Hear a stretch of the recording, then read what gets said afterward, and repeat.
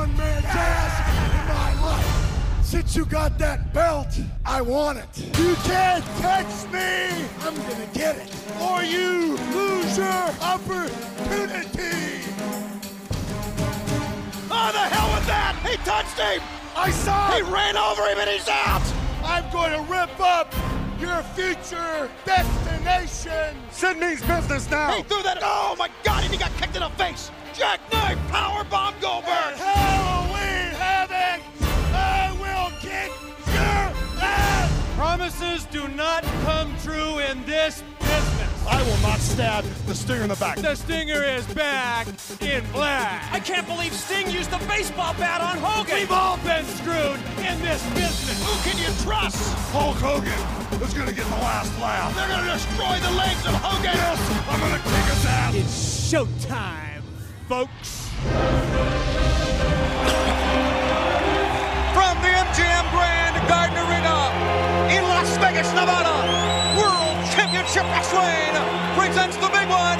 It's time for Slim Jim's Halloween Havoc, where tonight, here at the MGM Grand, a capacity crowd awaits answers to many questions over the past months, over the past weeks, concerning tonight.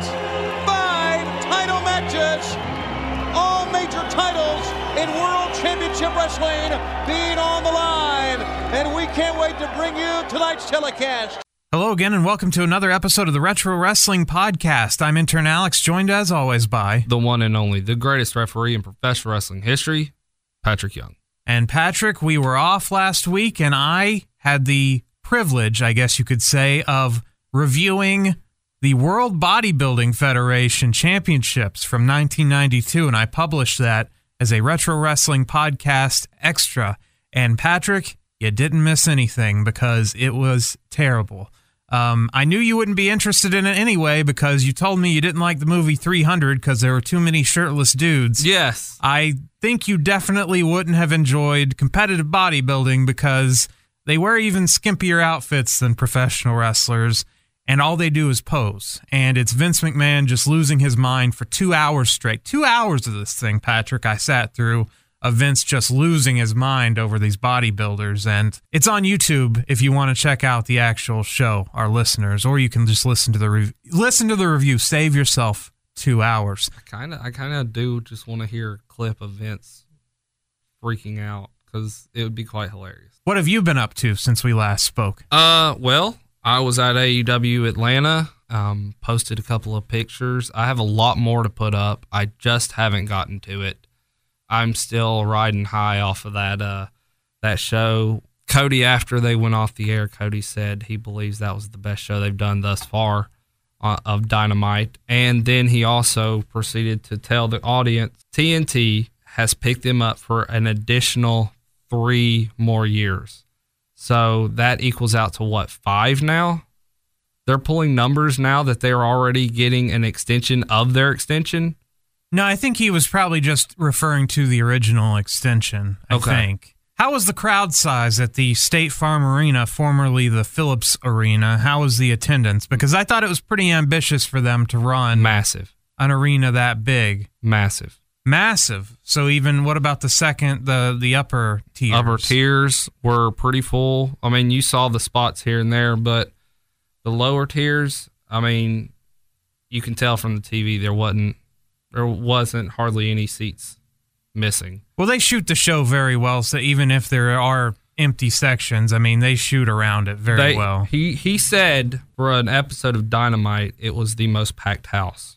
Well, he had promoted this one very heavily because of the significance of Atlanta to the NWA and his heritage and his father's legacy and everything else. And Turner is based in Atlanta, so TNT, I mean, this was a very important show for them. So It was very important that it did well. And I think from a match quality perspective, it was one of the best shows they've done thus far. I only watched it in passing, though. I had it on the TV, but I wasn't sitting next to you. Thanks for the invite, buddy. Sorry, man. Sorry. He did say this was not the last. They will be back. So I'll hit you up next time. Okay. Well, But your thoughts on the show overall? Which matches stood out to you? Which promos? What did you like? What didn't you like? I loved the Battle Royal at the start. I think that was a good kickoff.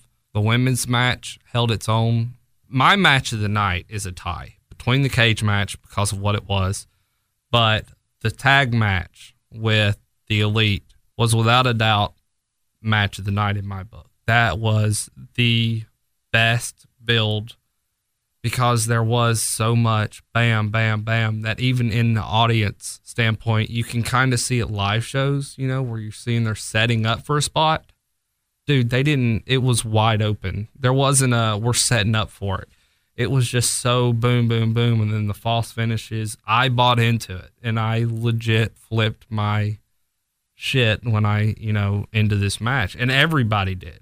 It was probably the loudest pop of the night other than Cody. And so, yeah, absolutely. It was a great, great show. Loved having Arn Anderson out there. We got Tully afterwards. We had some dark matches beforehand. We had 3 dark matches after.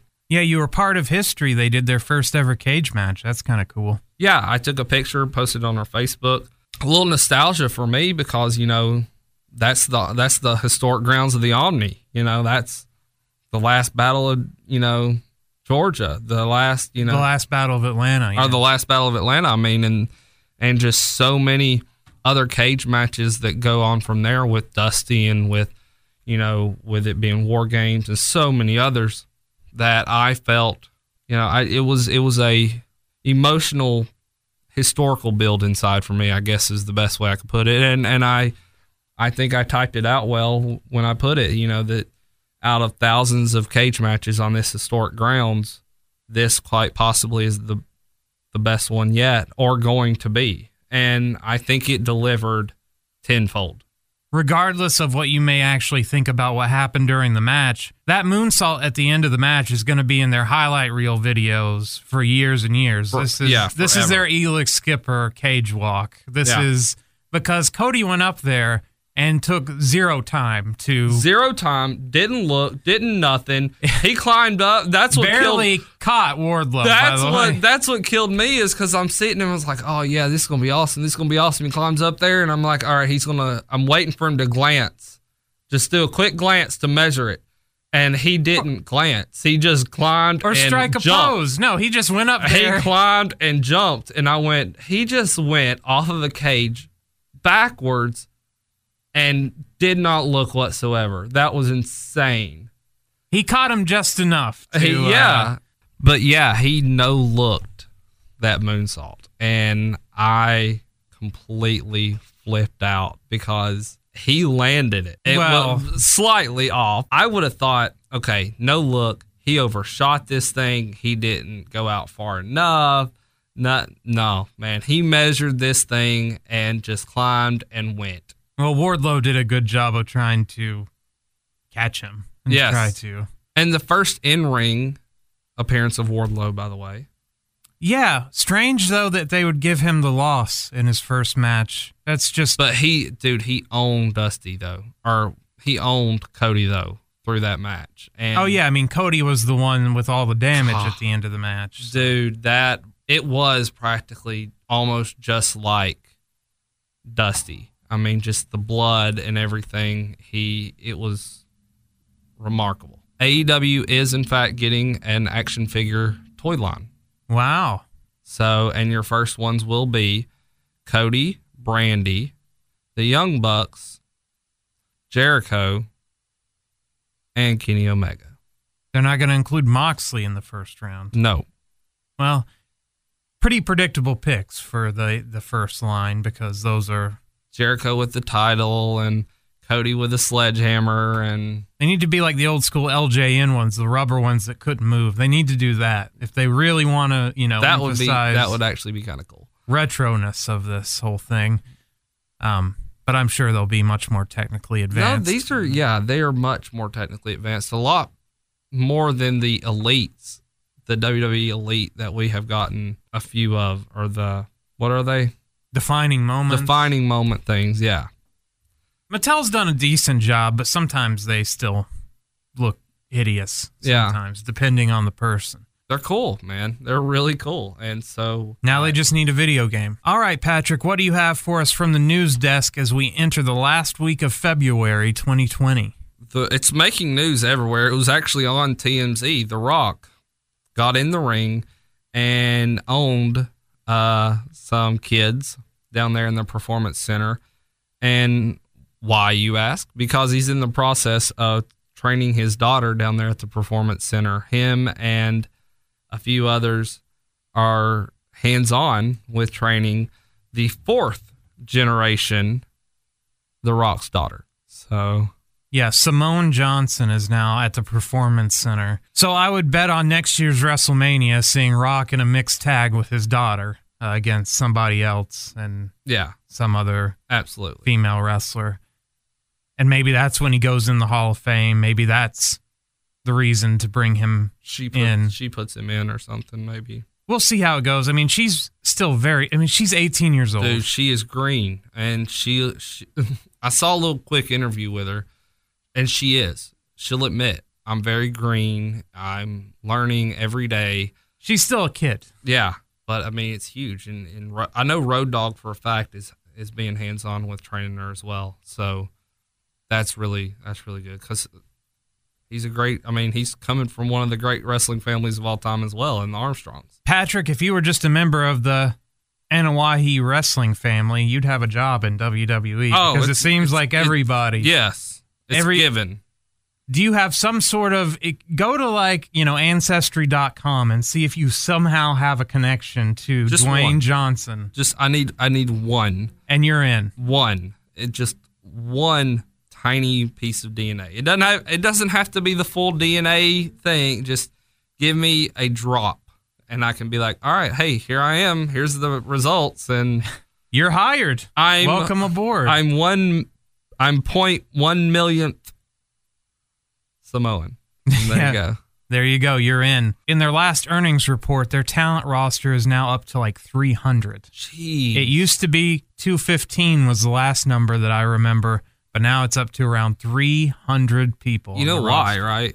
Because they're afraid to let these people go because now there's actual competition out there. Well, yeah, they cited that in the earnings report that's why earnings were down. That's why the stock price plummeted. They even mentioned competition. So this is the first time they've acknowledged it in one of these earnings reports that, yes, we acknowledge our competition has impacted our business. And yeah, it's just to scoop up talent and put them on the bench. We've talked about it a million times. Yeah. NWA wrestler Thunder Rosa, she was unfortunately part of a hit and run. Her car was severely damaged. And NWA, the guys aren't making they're not WWE money. All right. This is a step up from indies, but you're making $200, $300 a taping. And so she took to eBay and to Twitter and sold some of her equipment and some of her stuff. Not everything, obviously, but just some autographs and stuff like that to help fund to get her car fixed. And I highly, highly recommend you go and check it out, especially if you're a fan of hers, because she seems to be one of the most down-to-earth women I've ever talked with. And so my hats off to her. She's figuring it out. Wrestlers need to be paid better. I mean, no matter what level you're talking, everyone needs to be paid better, but wrestlers are some of the most underpaid for what they do as far as what the damage that they do to themselves. They don't have any benefits. They're on the road constantly. It's a lot like being a stand-up comic in a lot of ways. It's a tough life.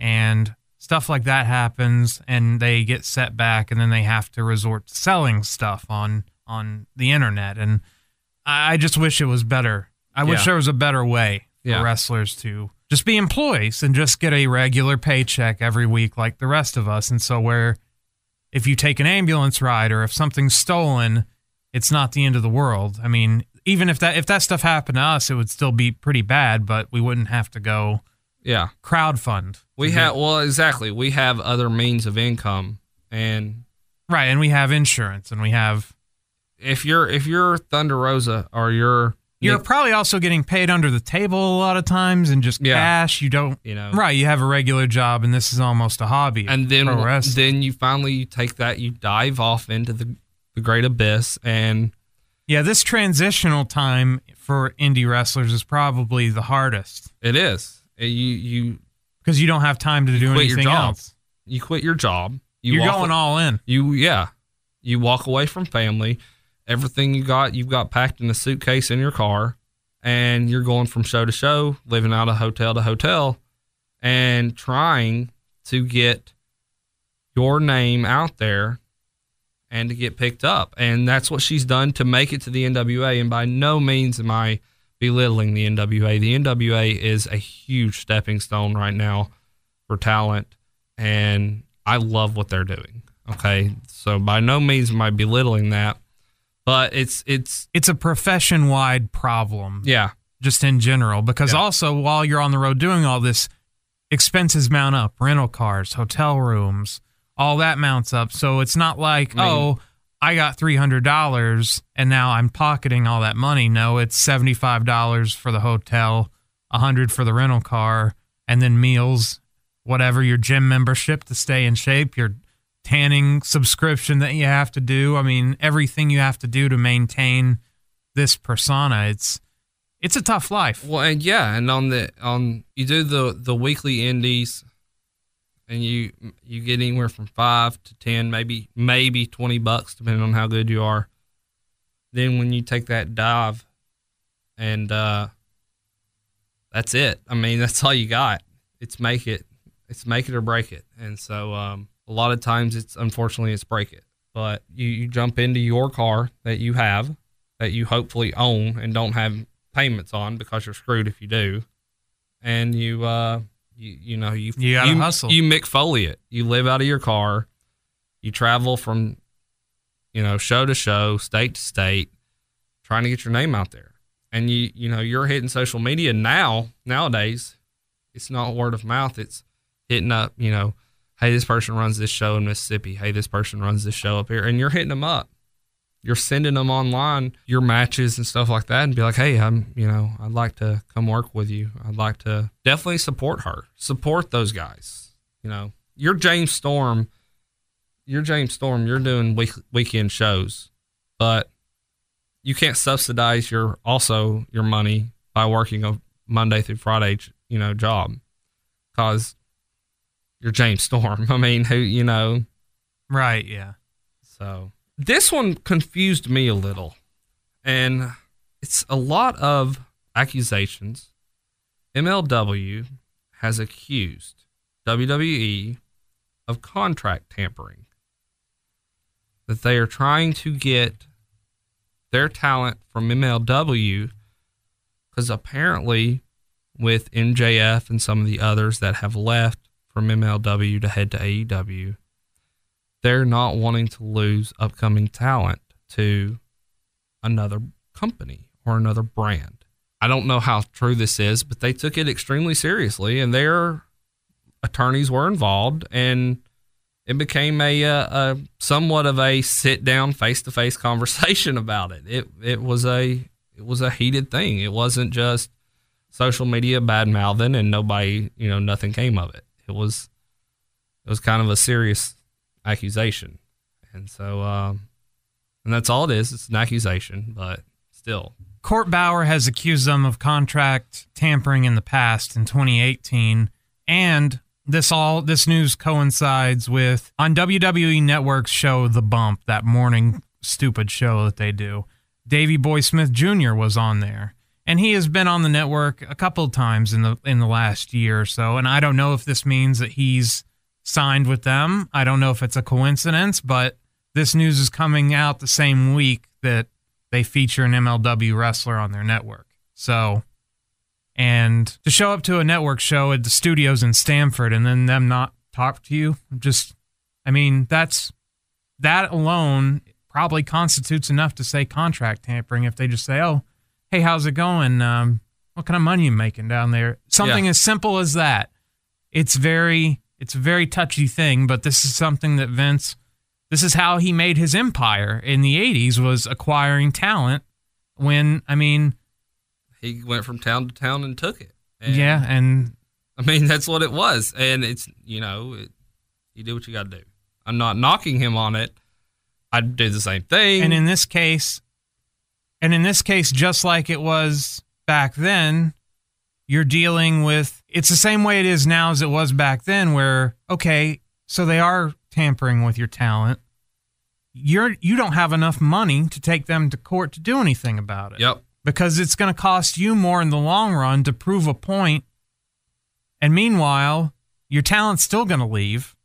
So you're screwed either way. Vince McMahon's really mastered the art of taking talent. So, as we can tell by their 300-member roster. Exactly. And what are you going to do? I don't care how much money that you offer me at this point in time. If I'm a talent, WWE's not where I'm going. I'm sorry. Don't feed into the money. Feed into the love and the desire that you have for wrestling. I know that's against WCW stories, but it's the case because you get signed at WWE, you're sitting at home. Yeah, but I mean, we've talked about this before many times too, though. A downside guarantee, a guaranteed paycheck from week to week for a lot of these wrestlers is more than what they would get if they stayed on the indie circuit. So it comes down to, do you want a guaranteed paycheck week to week, or do you want the potential to be creatively fulfilled? And for a lot of these guys, they're going to take the money. And that's obvious because of the 300 people that have done it. So, or you end up like Thunder Rosa and you have to go crowdfunding when shit happens to you. So I don't blame them for choosing to take the WWE money. I don't either, but I mean, you do have AEW, you do have New Japan, you do have Ring of Honor. These guys, you do have Impact, which Impact has money, which I never thought in a million years. But so I mean, obviously there's Ring of Honor still has money. I mean, there are plenty of options for you, but like I said, that downside guarantee is pretty nice. Yeah, to be able to sit at home, and also there's no bigger company. I mean, this is still the biggest company, but how much of you sitting at home? Because here's the thing: if you're not in the public eye, your importance is dwindling. It's sort of what's happened to those NXT UK guys. WWE went over, raided the UK scene, signed all those guys, but then they put this show on like Thursday afternoons or whenever it airs. They never talk about it on Raw, SmackDown, anything. Sometimes they show up on main roster NXT, but then that's it. And so, yeah, I think a lot of those guys are probably rethinking their decision now, but at the same time, still get paid. So yeah, I mean, you're getting that money now, but for how long? See, that's the thing is I look at it long term, and I'm not knocking anybody. I look at it long term of the fact that your importance of public eye, if you're sitting on your butt for a year at the house getting a paycheck, yeah, you're getting that guaranteed money for a year, but for farther than that, once that contract's up and WWE's like, nah, well, you didn't really bring what we thought you needed, so we're going to have to go ahead and let you go. Well, you've been sitting on your butt. You're not a hot commodity to pick up by somebody else. Yeah, you'll end up like the Ascension. Yeah. And just gone. Exactly. So you have to think long term. Do I want to suffer now to prep for the future? Or do I want to jump the gun and take what I can get now? And for me, I want to prep for the future. I don't want to jump straight into WWE and be like, okay, and sit on my ass at the house. There is also something to be said about building up your value, so you go in and you get a bigger contract anyway. The more you are built up, but yeah. As we discussed, it's a very, very hard life to choose when you could take an easy way, if you have the option to take an easier way out. It's all about your future, and that's kind of the one thing that I go to. Anyway, moving forward, this one I highly, highly, highly do not believe. But it's in the news, and so I'm going to say it. I don't know information or details of it. You probably know more than I do. However, Ted DiBiase and his foundation was caught receiving, was it little over $2 million in stolen welfare money. So stolen welfare money, I don't know. It was embezzled. Ted DiBiase Sr., the patriarch of the DiBiase clan. $1 Million Man.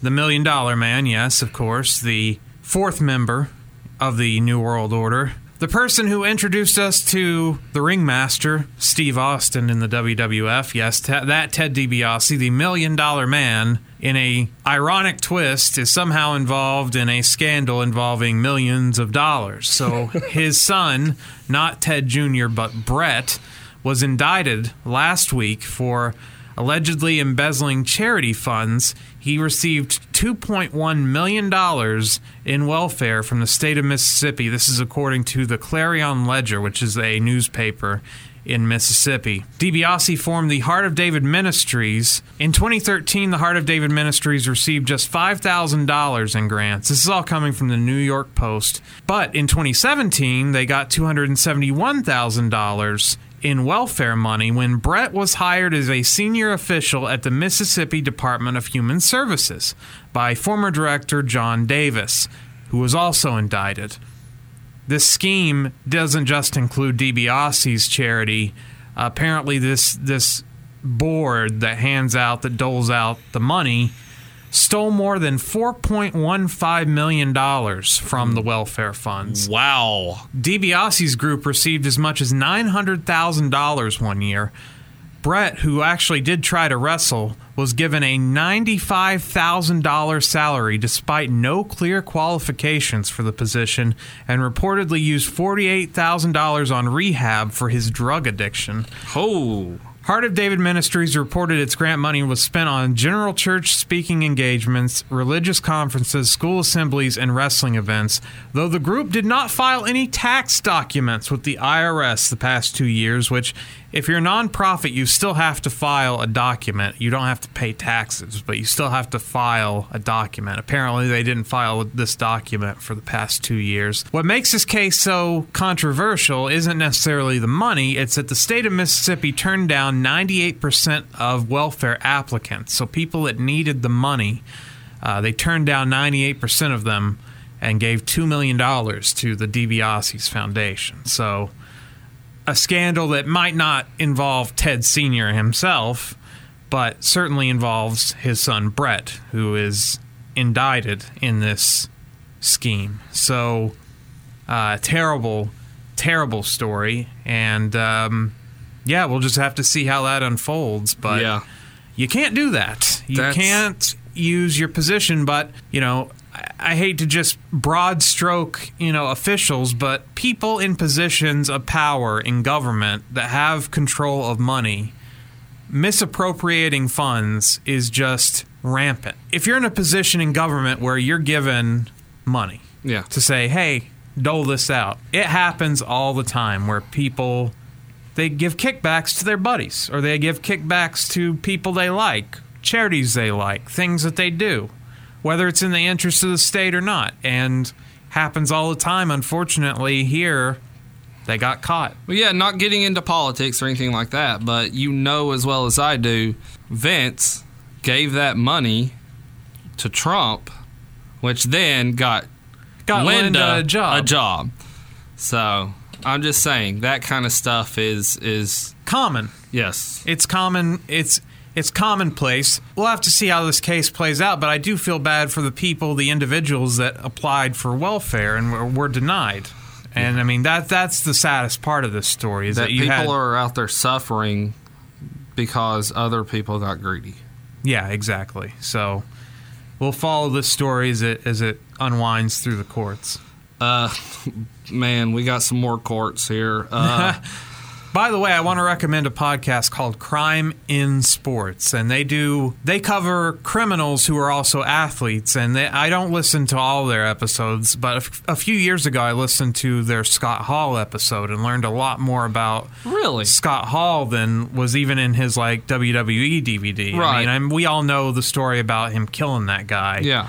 And stuff in self-defense and everything else, but a lot more. They profile a lot more wrestlers. So I've been going through and listening to some of the wrestler stories and stuff, and like they have one on Jim the Anvil Neidhart and some of the hijinks he got into, and they had one on Gentleman Chris Adams, and they have tons of them. They have one on Kerry Von Erich, and so. Well, I mean, there's a lot in wrestling to pick from. So it's and it's there. Wrestlers are still helping them today. Oh, yeah. So. Yeah. So you're about to tell us our latest potential Crime in Sports podcast member. Yes. Teddy Hart. Teddy Hart, yes. Well, he's at this point probably got enough to have an episode of Crime in Sports because a lot of stuff. I mean, the stuff about his girlfriend that went missing a few years ago or whatever, and even dating back before that, tons of drug problems. Throughout the years. Well, he was arrested in Virginia for controlled substance. Well, so, I mean... there you go. Shocking. Addiction is a lifetime battle. You're never cured of addiction. Any addict will tell you that because in recovery, they tell you you're still an addict. It's not something that just goes away. So even when you get on a streak of being good, you're still... There's that chance, and so you got to stay strong. Yeah, the potential's always there for you to slip. But for MLW to cut Teddy, I mean, tells you... There was some shit going on that they didn't like or could see getting ready to happen. I mean, this guy has burned his bridge in many a wrestling organization. Oh, man, you ain't lying. And he had a lot of potential. I mean, now he's getting a little old, a little long in the tooth, and he's burnt so many bridges. I mean, he had the opportunity to be in the WWE. I mean, second and third generation, and just, I mean, we talked earlier about the Anoa'i family. I mean, the Hart family, they'll sign him. That's the WWE's mentality with wrestling families. And the fact that this one they wouldn't. Yeah, that tells you all you pretty much need to know because they'll give anybody else a shot. And I mean, he was in there for a minute, but he was gone. A very short minute. Yeah, he was in there very, very, very briefly. So I'm not sure where he fits in the Hart family. I forget whose kid he is. In the few matches I've seen of his, dating back to even that MTV Wrestling League and all that stuff, I mean, I can see a moonsault done 1,000,000 times, only so many times, basically. Cody Rhodes doesn't do a moonsault 1,000,000 times in his matches. That's why the one off the cage was pretty cool. Yeah. If he had done 4 of them before that off the turnbuckle, that one wouldn't have been... I mean, it still would have been cool, but it wouldn't have been, like, amazing. Right. So, but Teddy Hart, this moonsault, just moonsault. Just come up with something else. Yeah. Emmett Brian Clark Jr., better known as Brian Clark, a.k.a. Adam Bomb. Wrath, WCW wrestler, WWF Chronic wrestler, yeah. Well, Chronic is going to go with this. He pled not guilty to a series of charges, including transporting narcotics. I think you said there was a firearm involved. Brian Clark and a man named Dennis Makatis, I think is how you pronounce his name. A celebrity in his own right. He was a member of a 1960s pop band of some sort. Wow. Not Brian Clark, but this Dennis guy. Yeah. So Brian Clark, 55, and Dennis, who's 73, pleaded not guilty as they face a series of charges, including transporting narcotics. This happened in Arizona. Clark faces conspiracy, illegal control of enterprise, transporting or selling narcotics, drug possession, and possessing a weapon during a drug offense. The acts occurred in January and April of last year. Dennis is the keyboardist for the band The Buckinghams, who were a pop band in the 60s. He faces charges of conspiracy, illegal control of enterprise, transporting or selling narcotics, and an incident in January of 2019. Clark's attorneys contend the charges against their client are unreliable and false information. The police report contains alleged facts that have been grossly misconstrued and are incorrect. His attorneys state the ludicrous weapons charge is based on a family heirloom, a Korean war pistol that was unused and stored at Clark's home. The Arizona Attorney General's office would not comment further, so I don't know what kind of narcotics or whatever conspiracy these two guys were involved in. So, yeah, that's what's happening with Brian Clark. So there's 2 people right out of the gate. 3 people. DiBiase's son. There's 3 straight out of the gate for them to pick from. Yeah. We make jokes. It's actually very sad, ladies and gentlemen. No, sad, yeah. Brian Clark, I mean, former Navy man, I think. Yeah. If he had played his cards right, I mean, he could have gotten a Legends contract, been in the video games, make some bucks on the side. But, I don't know. What does it take to get that? I am curious now. Because it's not like you see One Man Gang getting a Legends contract, which, by the way, hint, hint, wink, wink, nudge, nudge, One Man Gang needs to be in a Legends contract, just for those who are listening. Well, one way to not get the Legends contract is that he was part of the class action lawsuit about brain injuries. Oh, well, there you go right there. So that's the end of that. So, yeah. So, I'm looking on his Wikipedia page. I don't see any other, criminal things in his past, so...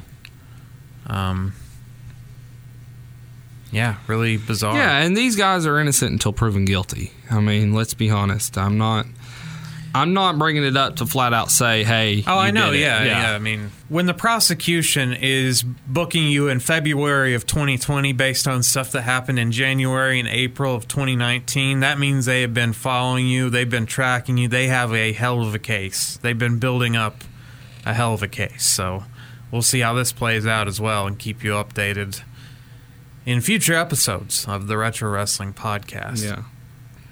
WWE launches a WWE Performance Center in Japan in the near future. Well, this was part of their strategic plan a couple of years ago when they launched NXT UK. I mean, they said at the time, we want to set up NXT all over the planet. Australia, Japan, the Asian market. China is probably the biggest market that they want to break into. And so, yeah, this is part of their plan. Now, in Japan, going into the backyard of organizations like All Japan and New Japan and DDT and all those other Japanese wrestling organizations, probably not going to attract the best talent because over there, they are not the name brand business, but they can still get a few. Yeah. But like we talked about with NXT UK, you put on a show called NXT Japan, and you air it, Friday mornings or something? I mean, we've seen how Japanese talent has been treated on the main roster. They're made jokes. They're made... Everybody spits mist. Nobody gets to cut promos because you can't speak English. They win the Royal Rumble, and then...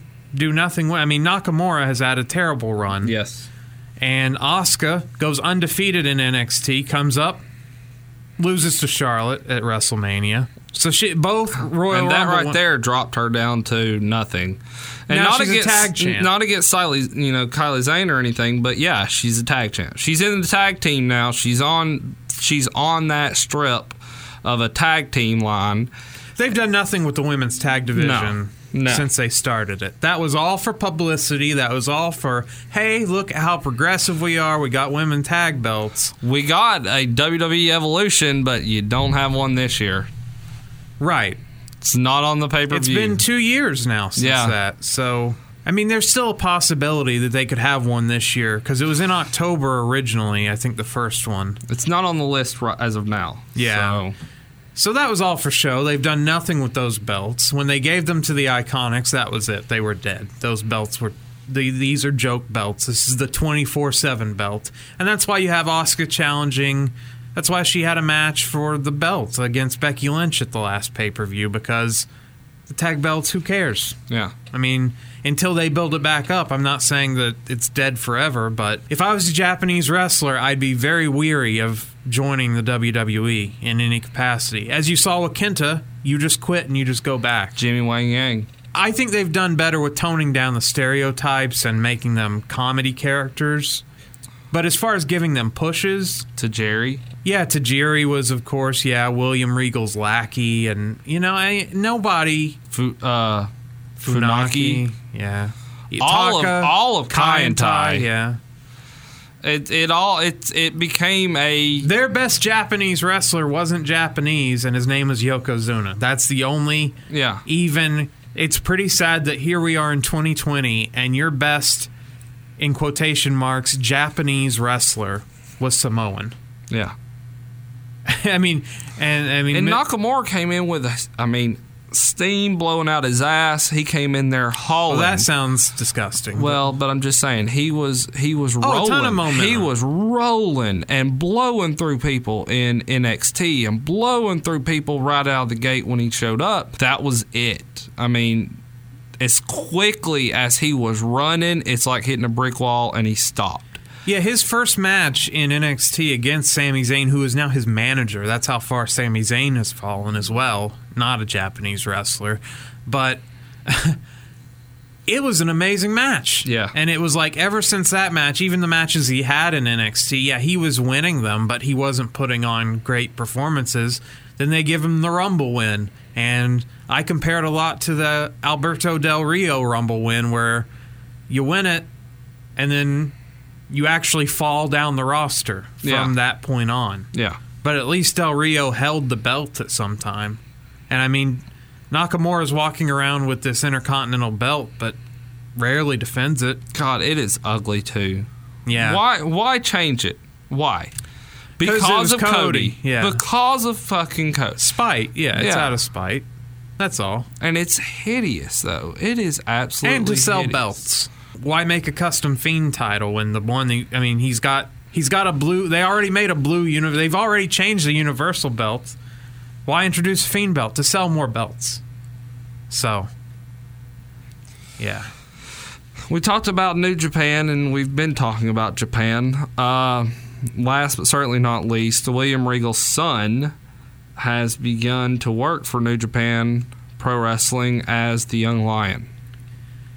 Yeah, well, that says a lot about the NXT Performance Center, that pathway, when William Regal's son decides to go to the dojo instead, because William Regal says to him, hey, son, don't come where I'm working.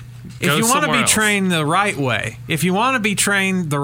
and be different from everybody else and not be cookie cutter, this is the WWE way or the highway style of training. That was one of the criticisms of a wrestler like Cody Rhodes when he was in the WWE, is that he was wrestling like a WWE wrestler, like The Miz wrestles, like everybody wrestles the same way. Elias wrestles the same way. Anybody that's come up through that system. Dynasty.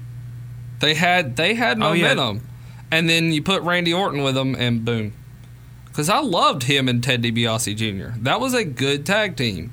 But it was, 3 months and that was it? But stylistically, though, they were still wrestling a very boring WWE style. And Cody's gotten a lot better since then. And he was capable of a lot more, but they also, they handcuff you. When the cameras went off, this was great. You saying that reminded me. He spoke live on the microphone to the crowd and thanked them. He openly thanked the crowd for being so critical of him when he started, because he would not be where he is at today if it wasn't for fans making jokes about him putting a sack on his head or wearing a mask or a freaking mustache or not being a good wrestler. So you're exactly right. WWE has that criteria, and that's what they want you to do. And even people that trained outside and came up through a different system, a guy like Jon Moxley, you see how he wrestles as Dean Ambrose, and he wrestles this generic style, but as soon as he's able to get out of there, he's he's transformed. Yeah. So, It just says a lot. You yourself was saying he had gotten stale. I was done with him. He just didn't give a shit, nothing. But his first match when he showed up at AEW was completely a 180. It was his first match that I saw him do was actually in New Japan. But the first match that he did that I saw outside of WWE in New Japan that he did, I was like, wow, I'm back in. Yeah. You've convinced me. I mean, and that interview he did with Jericho convinced me that he was just burnt out. He was put into a box. He was creatively dissatisfied, and in the ring, obviously, he was handcuffed in what he could do and what he could showcase. We want you to do this. We want you to do that. Okay, I'll do it because you're my boss, and I'll do it that way. So. Yeah. Well, it was my pick for this episode of the Retro Wrestling Podcast, and I decided to choose a very, very bad pay-per-view because every once in a while, I often complain about, 3-hour bad shows, and they're so terrible. Every now and then, I'm a glutton for punishment. Let's just say things in my professional life have been kind of crazy the last couple of months, and I just wanted something to torture myself. To, a little bit of self-harm, safe self-harm, basically, where I watch a really bad wrestling show. I subject myself. I have to see how bad it truly was. And so that's why I chose the 1999 edition of WCW Halloween Havoc, a tradition in WCW. Every October, you knew Halloween Havoc was on the schedule, one of their big four, I guess you could say. So Great American Bash, Halloween Havoc, Starrcade, Super Brawl. Those are the big four, I'd say, in WCW. If that's up for debate, but that's what I would consider those franchise pay-per-views that you can always count on. What made this one so interesting is it took place October 24th, 1999. 1 week after Vince Russo and Ed Ferrara decided to take over booking WCW. This pay-per-view takes place 1 week after Ed Ferrara and Vince Russo are given the keys to WCW by Turner Management. They were hired a few weeks before that, but this is the first week they get the keys to the car. Now, why in the world would you, on 1 week, heading into a pay-per-view, decide to totally change the trajectory of your creative? Totally different people doing, not saying that they were on fire before, because this is when it was the committee and mainly Nash doing a lot of the booking. So I'm not saying, it's like they really screwed up something good going into this. But even then, Patrick, if we're doing really bad booking already, I'm not just going to say 1 week before the pay-per-view, we're shaking it up. Here you go. Oh, we brought in someone new. We brought in some dude, Bill. Here you go, Bill. Good luck. I mean, just totally ludicrous. And yeah. I mean, WCW. We talk about it all the time. WCW manages to step on every landmine, make every mistake, do everything wrong every single time. There are very few times where we sit here and say, man, they really got it right this time. Very few. There are very few. You take somebody like Hacksaw Jim Duggan and you have him being a janitor. One of the most patriotic wrestlers of all time. Well, and he had just beaten cancer. He could have been a huge babyface. Yeah. But no, they put him in a janitor suit and had him find the TV title in the garbage can, among many other ideas that they had. Before we recorded the podcast today, I decided to turn on the Nitro heading into this pay-per-view because that was Russo and Ferrara's first night on the job. And I wanted to see how crazy things got. And right off the bat, Patrick, it was bad, wasn't it? They wanted to tell you that this shit was going to get batshit crazy real quick. Because they immediately shit on, basically, their introduction to this company is they have a cruiserweight match to start out Nitro. Commonplace. A pillar of Nitro. Cruiserweight match starts tonight. Straight out of the gate. It's Juvi versus Evan Courageous, an up-and-comer. Okay, fine. Things are going well. In the middle of this match, Patrick, Bret Hart, who is not in a feud with Hulk Hogan at all, and not in a feud with Hoovy or Evan Courageous, walks to the ring, grabs a mic, and the two wrestlers who were wrestling a match, Patrick, just walk off. They just, okay, Bret Hart's going to talk now. And Bret Hart then challenges Hulk Hogan, which has not been built up at all. He references his time in the WWF.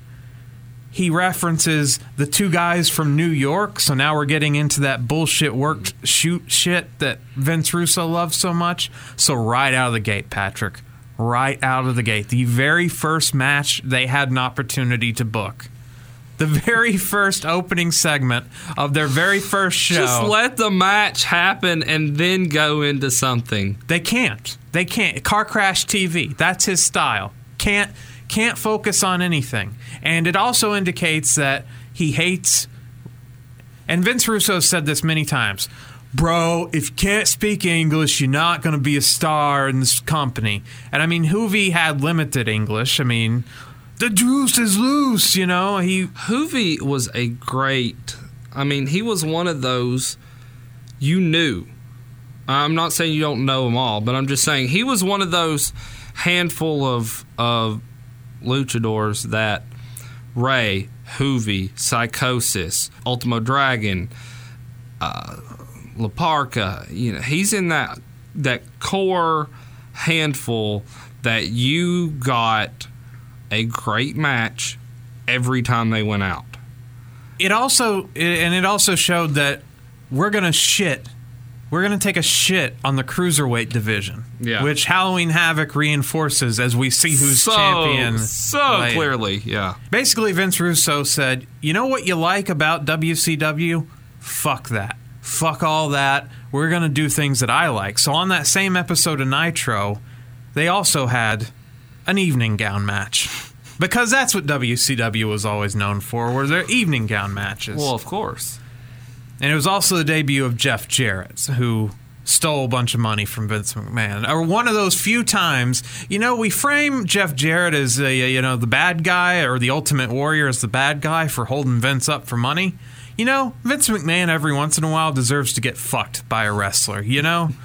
That's what I've kind of changed my mind about how I feel about that. On that topic? Yeah, you know what?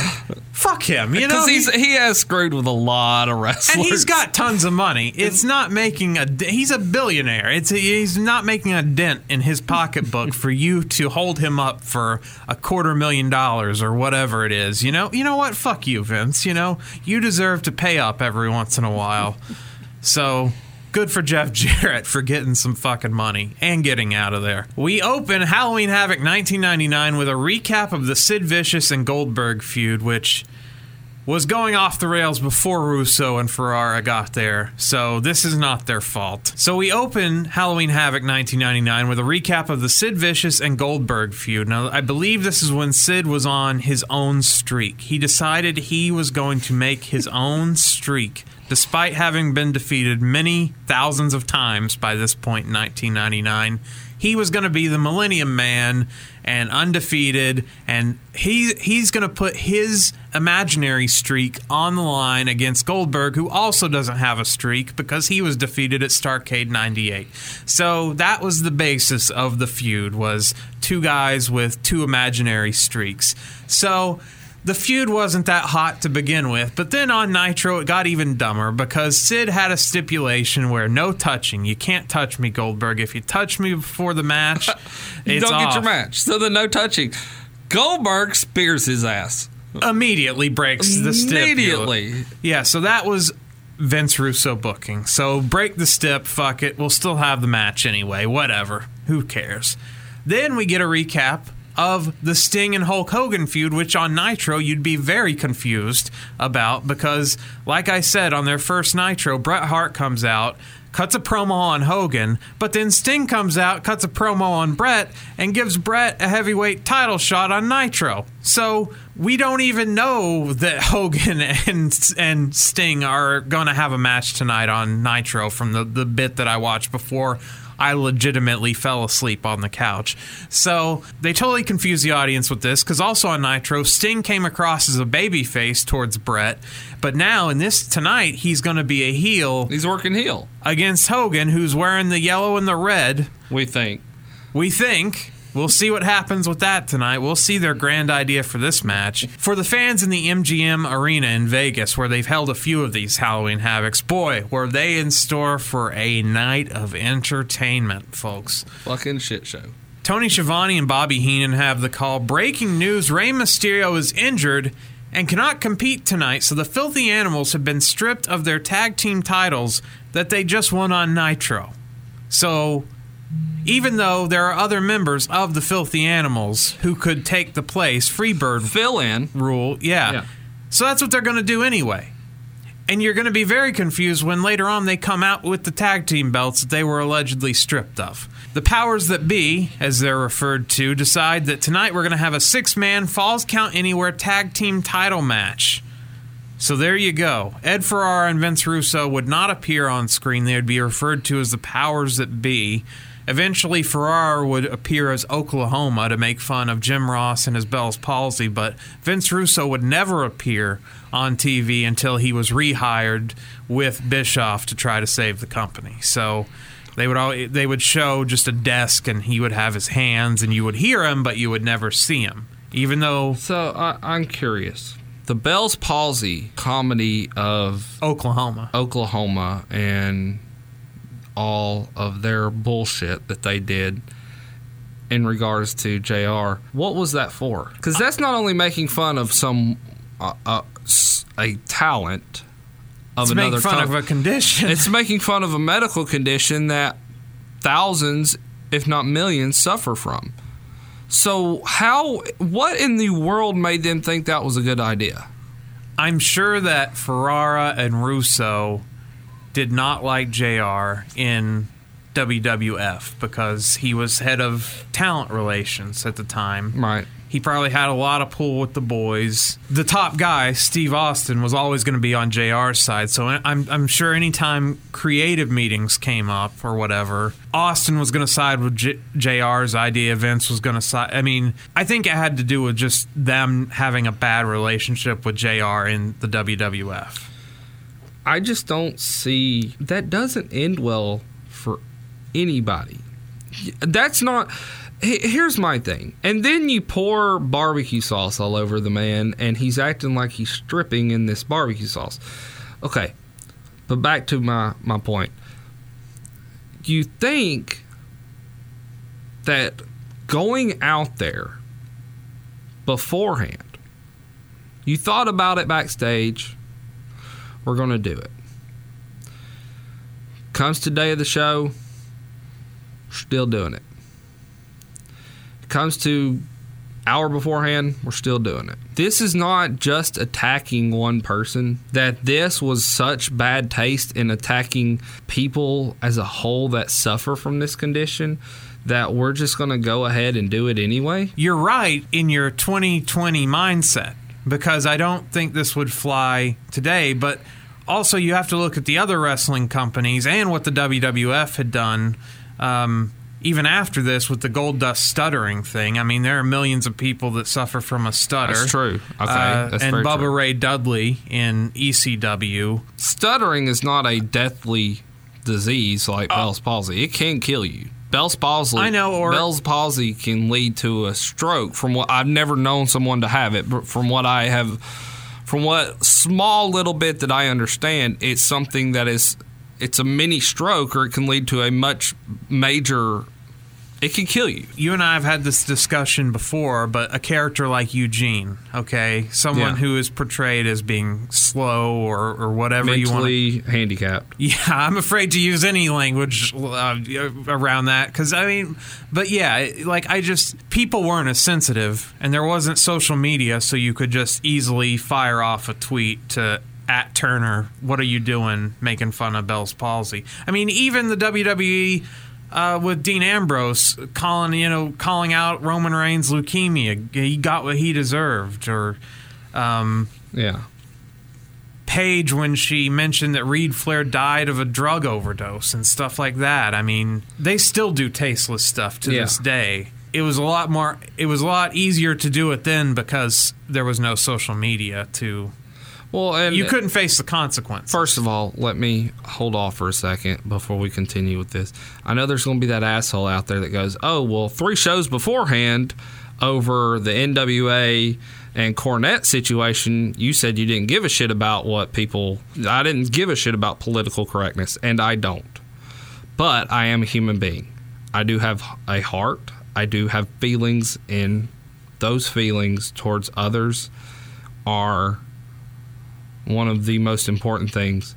If you're not lending a hand to your fellow man, I guess that's where I'm coming from on the matter. It's not political correctness that I'm bitching about. It's just flat out not right. Because there are people that suffer, really suffer with things. There are starving people in Ethiopia too. So, well, I mean, true. I mean, but it's a case by case. It's a case-by-case thing. I just can't fucking understand it. I can't. It blows my mind how they were thinking this was a good idea.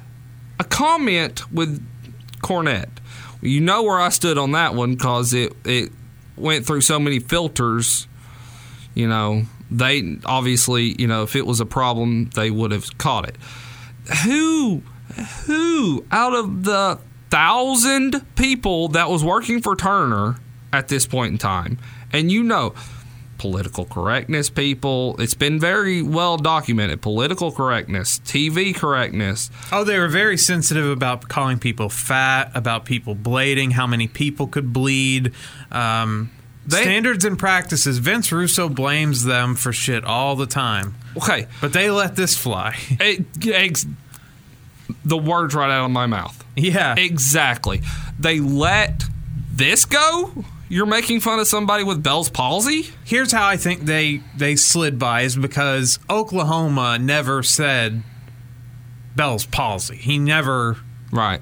All he did was the affect of the mouth and stuff like that. So in his defense, it's not making fun of Bell's palsy. It's making fun of Jim Ross, who, unfortunately, due to the effects of that, has that look to him and that speech, and that's something he can't help. So I'm sure that would be their defense if they were brought into a room, which they obviously weren't. And the way WCW... it just blows my mind. That's the only WCW thing. Being so mismanaged, it's really a case of who's watching, you know, in corporate, you know, right. At Turner Tower, you know, at CNN Center, who's paying attention? How much influence do they have? You know, if Hank Aaron, back in the early 90s when he was a part of Turner, when he saw problems with like stuff that Bill Watts said, guess what? Bill Watts got fucking fired. Which is exactly what happened. Yeah, so it's just who you are, who the message gets to. And I'm just trying to see how did that one fly? I guess that's my whole. It took me. Listen, we had to go through the woods and over the mountain to grandmother's house to get to it. But yeah, short version is, how did that one fly under the radar well enough to get on TV? But a character like Seven, which was also introduced on the Nitro before this. Oh, that's too edgy. Yeah. We got to put that's like a child molester there. We got to put a stop to that. Yeah. I don't know. There's a bizarre... It's a made up... It's like the pro wrestling rule book. We just make it up as we go along. And, you know, it was probably a thing like Vince Russo hands standards and practices 100 things that they're going to do on TV this week. And somebody had to sit there and sort through each single one of them. And that one just kind of... Maybe that one was towards the back of the book, and the guy was tired of just crossing things out, saying, fuck no, you're not doing this. You're not putting this on a poll. Okay, you can put that on a poll. No, you can't say that. No condom jokes. Yeah, and then just slid it back, you know? And, I mean, that's all I can think of. This place was so mismanaged. It was bad. But that was my thing and I bring that up. You brought it up, but I bring it up as well to what happened again later, that there was so much backstage crap that how in the hell did that make TV, but yet situations like what happened later were forced onto TV because of no leadway in it behind the curtain, I guess is the way I'm getting at it. Well, I mean, there was something that happened in this pay-per-view that just WCW, Turner from a corporate perspective, would have lost their mind, or I would think so. If you're referring to so they had a product. Is that what Medusa brought out a certain product? Oh, I wasn't even talking about that. Okay, no, that's another story in itself. No, I was talking about the other non-match that. Well, lots of bait and switch tonight on everything. So, yeah, if you came here tonight to watch Rey Mysterio, well, sorry, card subject to change. As for others. Yes. They run down the card, most of which will not be happening tonight. And then the opening match is a cruiserweight title match between Disco and Lash LaRue. Yes, champion Disco Inferno of the cruiserweight division, the hallmark, the sacred cow of the WCW titles, basically. Oh, this thing has been so well protected. Now, this belt would eventually end up on Medusa, on Oklahoma, and might as well have been thrown in the garbage with the TV title, the way that Russo and Ferrara treated it. Well, as we saw later in the show, this Medusa, one of Medusa's breasts would not even be considered under the cruiserweight weight class. So I don't understand how that worked either. Yes, so Disco Inferno is out in his pimp outfit to remind us it's 1999 when everybody dressed like pimps, and I'm sure this was a Russo suggestion too. Like, hey, we had the Godfather in WWF. Here, wear this shit. He would also change Disco Inferno's name to Disco with a Q later on, so lots of Disco Inferno ideas from Vince Russo. Oh, Lord.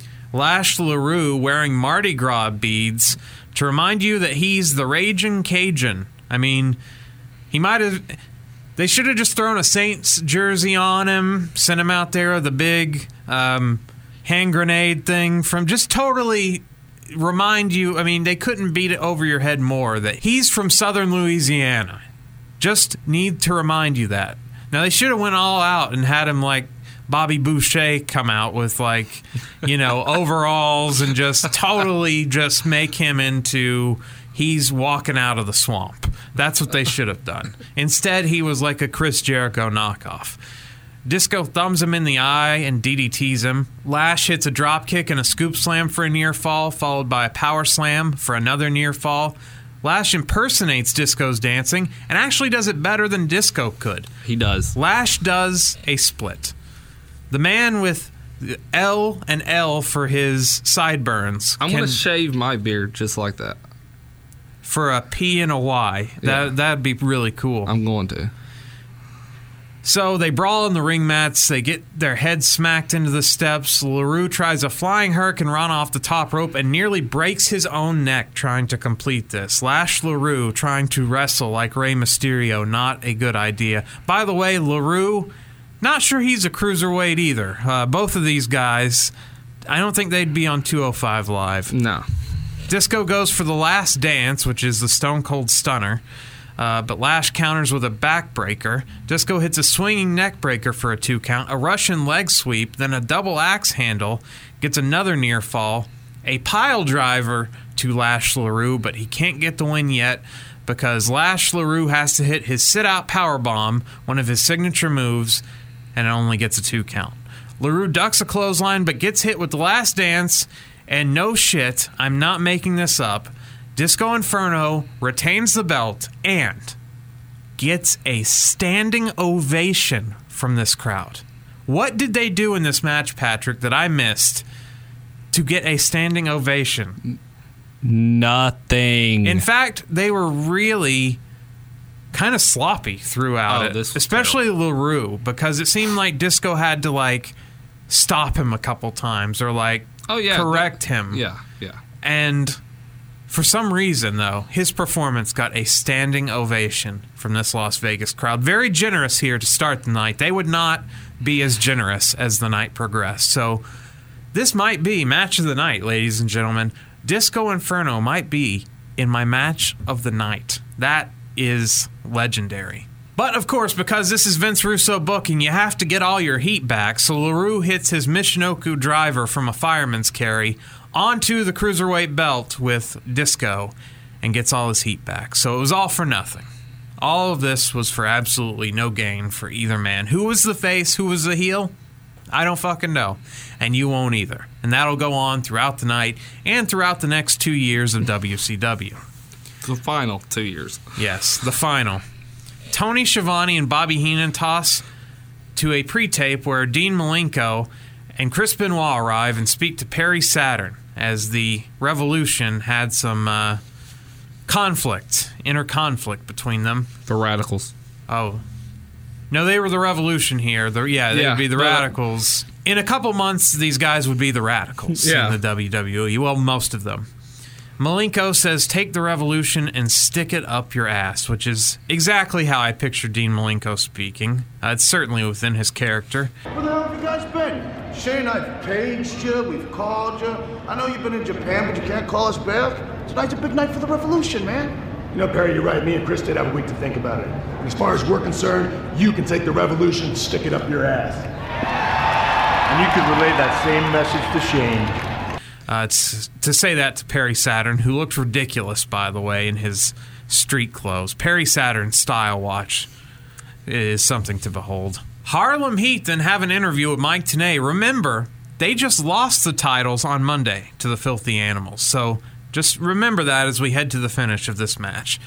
Booker says he'll get the titles back, and you can dig that sucker. Stevie Ray says the First Family, who's the third team in this match, is in the wrong place at the wrong time, and they will exterminate the Filthy Animals, and all you fruit booties better not forget it. Thank you, Stevie Ray. Harlem Heat, tonight you have a golden opportunity to regain the World Tag Team titles that you lost this past Monday on Nitro. But you have to survive a Falls Count Anywhere, anything goes match with both the First Family as well as the Filthy Animals. You know, Mike, survival ain't nothing new to me and my brother. See, we grew up on the street whooping punk asses like the First Family, you know, and the Filthy Animals each and every day of our lives. So tonight, it's gonna be just like old school. It's gonna be just like old times. And see, it won't be long before we get the titles back around our waist. Now, can you dig that, man? I can relate to that. You know, both of these teams, Filthy Animals, Brian Knobbs, Hugh Morris, that rat Jimmy Hart, they found their place in the wrong place at the wrong time. This is Harlem Heat's night. And we're gonna take those Filthy Animals that stole our belt, and we're gonna put them out there misery. If you know what I'm talking about. That will be the extermination of them. Tonight is Harlem Heat's night. And don't you forget it. I don't want them fat fruit booties to forget it, and them filthy, rotten, egg-sucking animals, they better not forget it. Now, can you dig that? The First Family, which is a faction I totally forgot about. If you ask me a million times, probably after today, who are the First Family? For $1 million, I'd say, I don't know what you're talking about. As far as pro wrestling's concerned, who is the First Family of pro wrestling? I'd be like, the McMahons? I don't know. No, it's Hugh Morris, Brian Knobbs, and Jimmy Hart. It's almost like the Dungeon of Doom light for some reason. They come to the ring in Halloween masks, so of course Bobby Heenan thinks that they're uglier without the masks on. Knobbs, you know, he's in a new faction. Get new gear? No, fuck that, man. I'm just going to wear my Nasty Boys shirt. I only got one shirt, pal, and I ain't changing it. Harlem Heat is next in their black and silver get-up without flames, so they couldn't do flames because they had a giant inflatable pumpkin. This Halloween Havoc set was awesome. A pumpkin that shot fucking fog out of it. Yeah, smoke out the nose. Dry ice. Yeah. They had their standard graveyard. Halloween Havoc 2000 would be the Turnertron, so you can see how much money they lost in 1 year. By the way, Slim Jim's still paying for this thing in 1999, so it's still making some money off Slim Jim here. Conan and Kidman, who were stripped of the titles, the Filthy Animals, come out with the belts. How did that happen? So they're not the champions, even though they have the belts. Kidman debuts his Kidman Cam to also remind you it's 1999, which is a Sony Handycam. Immediately, plunder brawling as the first family brought out the plunder. When you see Brian Knobbs, plunder is soon to follow. Everyone bails out of the ring. Knobbs gets thrown in the front row. Hugh Morris decks Booker with a trash can lid for a 2 count. Knobbs accidentally decks Morris and then walks into a kick from Booker. Kidman grabs a rope to break up a pin attempt from Morris, which makes 0 sense here, as this is a Falls Count Anywhere match. And you just had a rope break from Billy Kidman. Yes. Jimmy Hart is then chased by Booker T, but gets stopped by a trash can shot from Knobbs as they battle up the Halloween Havoc stage. They throw Knobbs through a foam casket set piece, the cheapest foam casket you could buy. You could break this by poking it, I think. I mean, I've seen a lot of shitty set pieces. There's one later on in this match that might be worse. Stevie Ray decks him with a piece of foam, and yes, he sells it. Knobbs sells a foam shot. Morris then press slams Kidman onto a chair, which looked like it sucked, so sorry, Billy Kidman.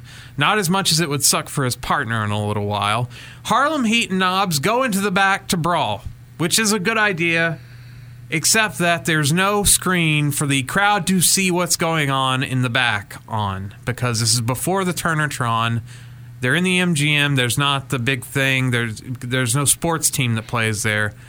So they don't know what the fuck is going on backstage. This is just for us at home. Because Vince Russo only cares about the TV viewer. He doesn't care about the audience. It's all for TV. Back in the ring, and they didn't do split screen like they did in the day, which is one thing I can give them credit for. Craig Leathers didn't punch up the split screen like it for World War III, or else this thing would be even worse to fucking watch.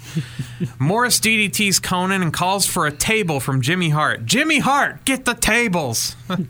I've never seen Jimmy Hart get a table before, so this is a first, too. Morris then does the no laughing matter to Conan, which fucks Conan completely up. Separates his shoulder as Morris just fucking bashed right through this guy. Stevie Ray, backstage, decks Knobbs in the back with a papier-mâché mummy. This looked even cheaper than the foam casket out front. And yes, Brian Knobbs sells this papier-mâché mummy, which weighs less than nothing. And Booker T is then able to pin him.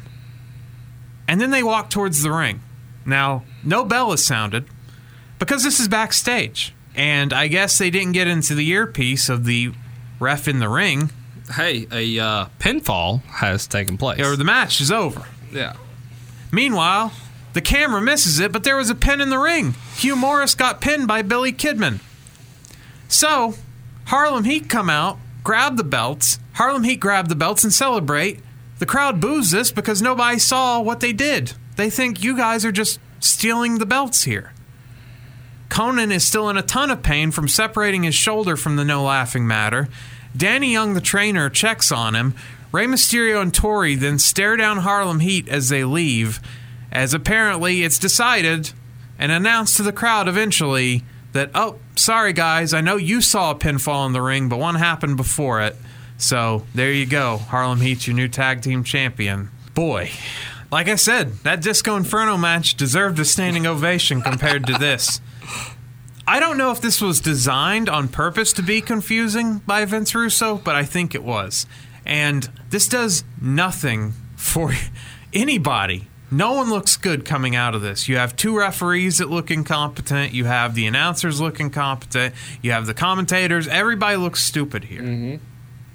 So congratulations. In 2 matches, you've had your Cruiserweight title look like shit. Now you've had your tag titles look like shit. Let's see if we can make it just go for all of them tonight. Just go for all the title. Make them all look bad. Well, even non-title matches, because I'm trying to figure out how someone in an arm sling is about to wrestle in the next match. Rick and David Flair arrive late to work like many WCW employees. Well, wrestlers, independent contractors. They walk in with a crowbar, not the wrestler. They have a crowbar. Meanwhile, DDP and Kimberly come to the ring. This also happened on Raw because Flair kidnapped Kimberly, took her to a hotel, and spanked her. Yes, Vince Russo has arrived, ladies and gentlemen. So DDP wants a strap match tonight. He's gonna spank Ric Flair. You suck chance for the heel DDP. Another brilliant Vince Russo move. Turn DDP heel. So again, who's the heel and who's the face here? You had Flair kidnap Kimberly, or well, he was set up. I don't know. You have Ric Flair sexually assault Kimberly, another man's wife, and now you're getting you suck chance for DDP because he actually set it up to try to ambush Ric Flair in the hotel room. So everyone's a bad guy. Everyone is Razor Ramon. Everyone's the bad guy. So DDP wants a strap match and says some stuff that could be interpreted very differently if you want to use your dirty mind. I'll include the clip of how he describes what he wants. What does he say, Alex? I love her. I hate you. And after tonight, you're never gonna forget me. Now let me get this straight. Kimberly invites David Flair up to her room. An obvious swerve. Davey Boy has Nature Boy fill his shoes. I can't possibly suck. I'm not from Las Vegas.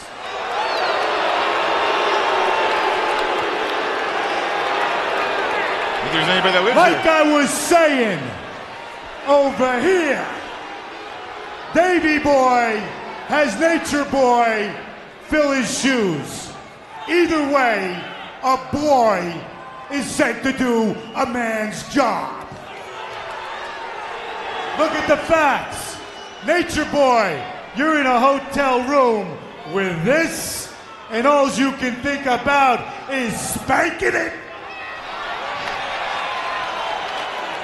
Well, there's a line there somewhere. One time, not two times,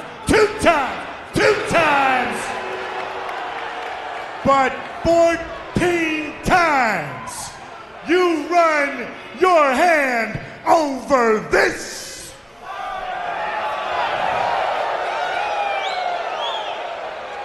You like to spank it, don't you, Nature Boy? Of course you do. Well, DDP's got you spanked right here. You want to spank it, Nature Boy?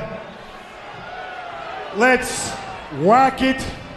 Let's jack it all night long. Strap match. Me and you. You want the truth, Nature Boy?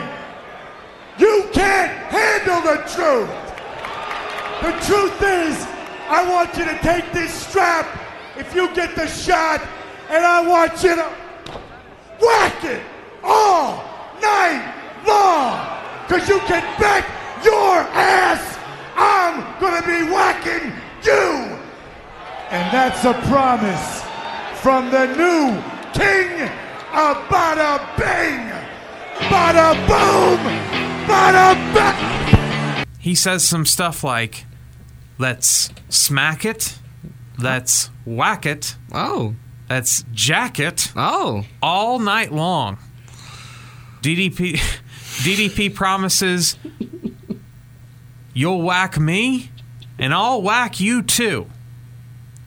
I don't think this was scripted by Russo to be dirty. I think DDP, whose catchphrase is bang, he just doesn't get the double entendres that he just threw out there. So I don't know what kind of match to expect later tonight. I might have to turn this thing off if it gets a little too graphic, and not in the bleeding kind of way. In addition to David and Rick showing up to work late, Goldberg shows up late as well. What's new? He wants to find Sid, and he drops his bag to go find him, which I thought was very stupid. Why would you just drop your bag in the back? Someone's going to shit in that. So Goldberg takes a chance here. Ask Kurt Hennig. Yeah, or Sean Waltman, who shit in a bag once, I think. Mike Tenay interviews Eddie Guerrero and Kidman. They're part of the Filthy Animals. Tenay tells Eddie that the Revolution and Animals are banned from ringside tonight. We'll see. Eddie stole a Rolex from Flair, so hey, at least they're mixing up the angles. That's one thing I can say Vince Russo did accomplish, is that wrestlers were involved in other wrestlers' angles. It wasn't just you exist in a bubble, you exist in a bubble.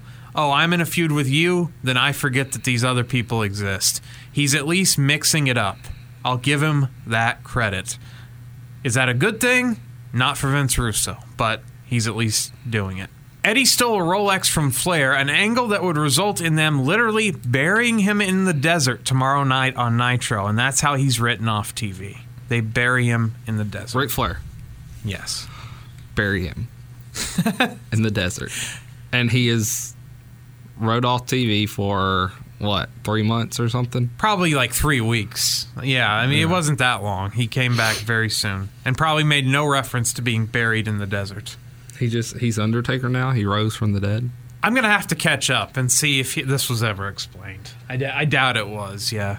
Diamonds are forever, and so is Ric Flair, Patrick. So, I mean, he can't be buried.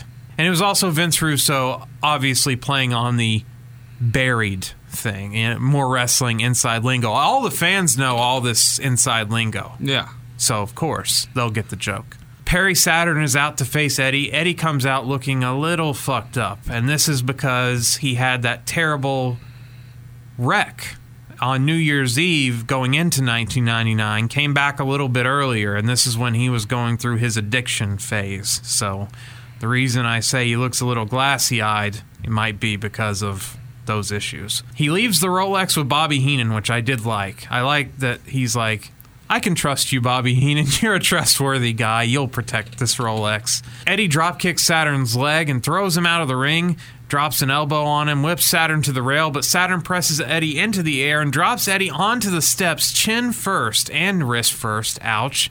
Saturn then power bombs and bridges into a pin on Eddie for a near fall. Saturn hits a crossbody off the second rope for another near fall. Saturn works over Eddie's injured arm. He just goes on offense here. Saturn just works over Eddie's arm for ages. Eddie finally goes on offense with a seated drop kick for a 2 count, but then he finds himself in a released T-bone suplex from Saturn, which Saturn is like the Steiners when they suplex you. He just doesn't give a shit. He'll fling you across the world.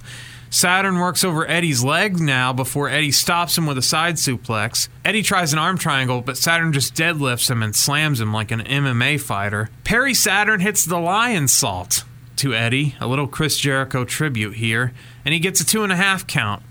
Eddie does the brain buster and climbs up for the frog splash, but misses. Eddie counters a springboard crossbody with a drop kick. Saturn then crotches Eddie on the top turnbuckle. Saturn does a fall-away back body drop from the buckle. This only gets a 2 count. Saturn then looks for a top rope razor's edge to Eddie, but Eddie escapes and superplexes Saturn.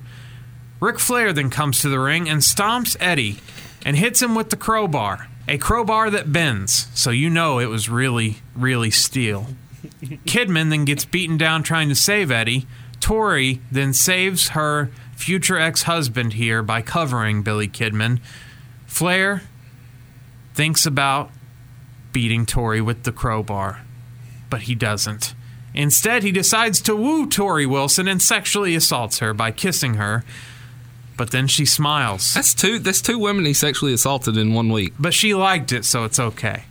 So this one's fine. Because she smiled at the end of it. That's how you can get away with it, I guess. Oh, okay. So there you go. Wonderful. again. You went from a standing ovation Disco Inferno match to a really fucked up finish in the second match to a no finish in your third match. So we're doing great here, guys. And back to my question, how is it that in a backstage video we see Perry Saturn in an arm sling, but yet this man goes out and wrestles? Do you notice that as well, or is that just something I happened to catch? Oh no, that was Conan that came back out in the sling. Oh, okay. I think. I don't remember. Okay. This would be another thing in WCW they did. They had a whole pay-per-view where everyone had their arm broken by Lex Luger. Super Brawl 2000, we watched it. That was the live, we did a live review of that. Well, a live-to-tape review as we watched it. So they love broken arms in WCW. So, yeah, everybody can wrestle with broken arms. Hey, if you want to wrestle, they'll take you.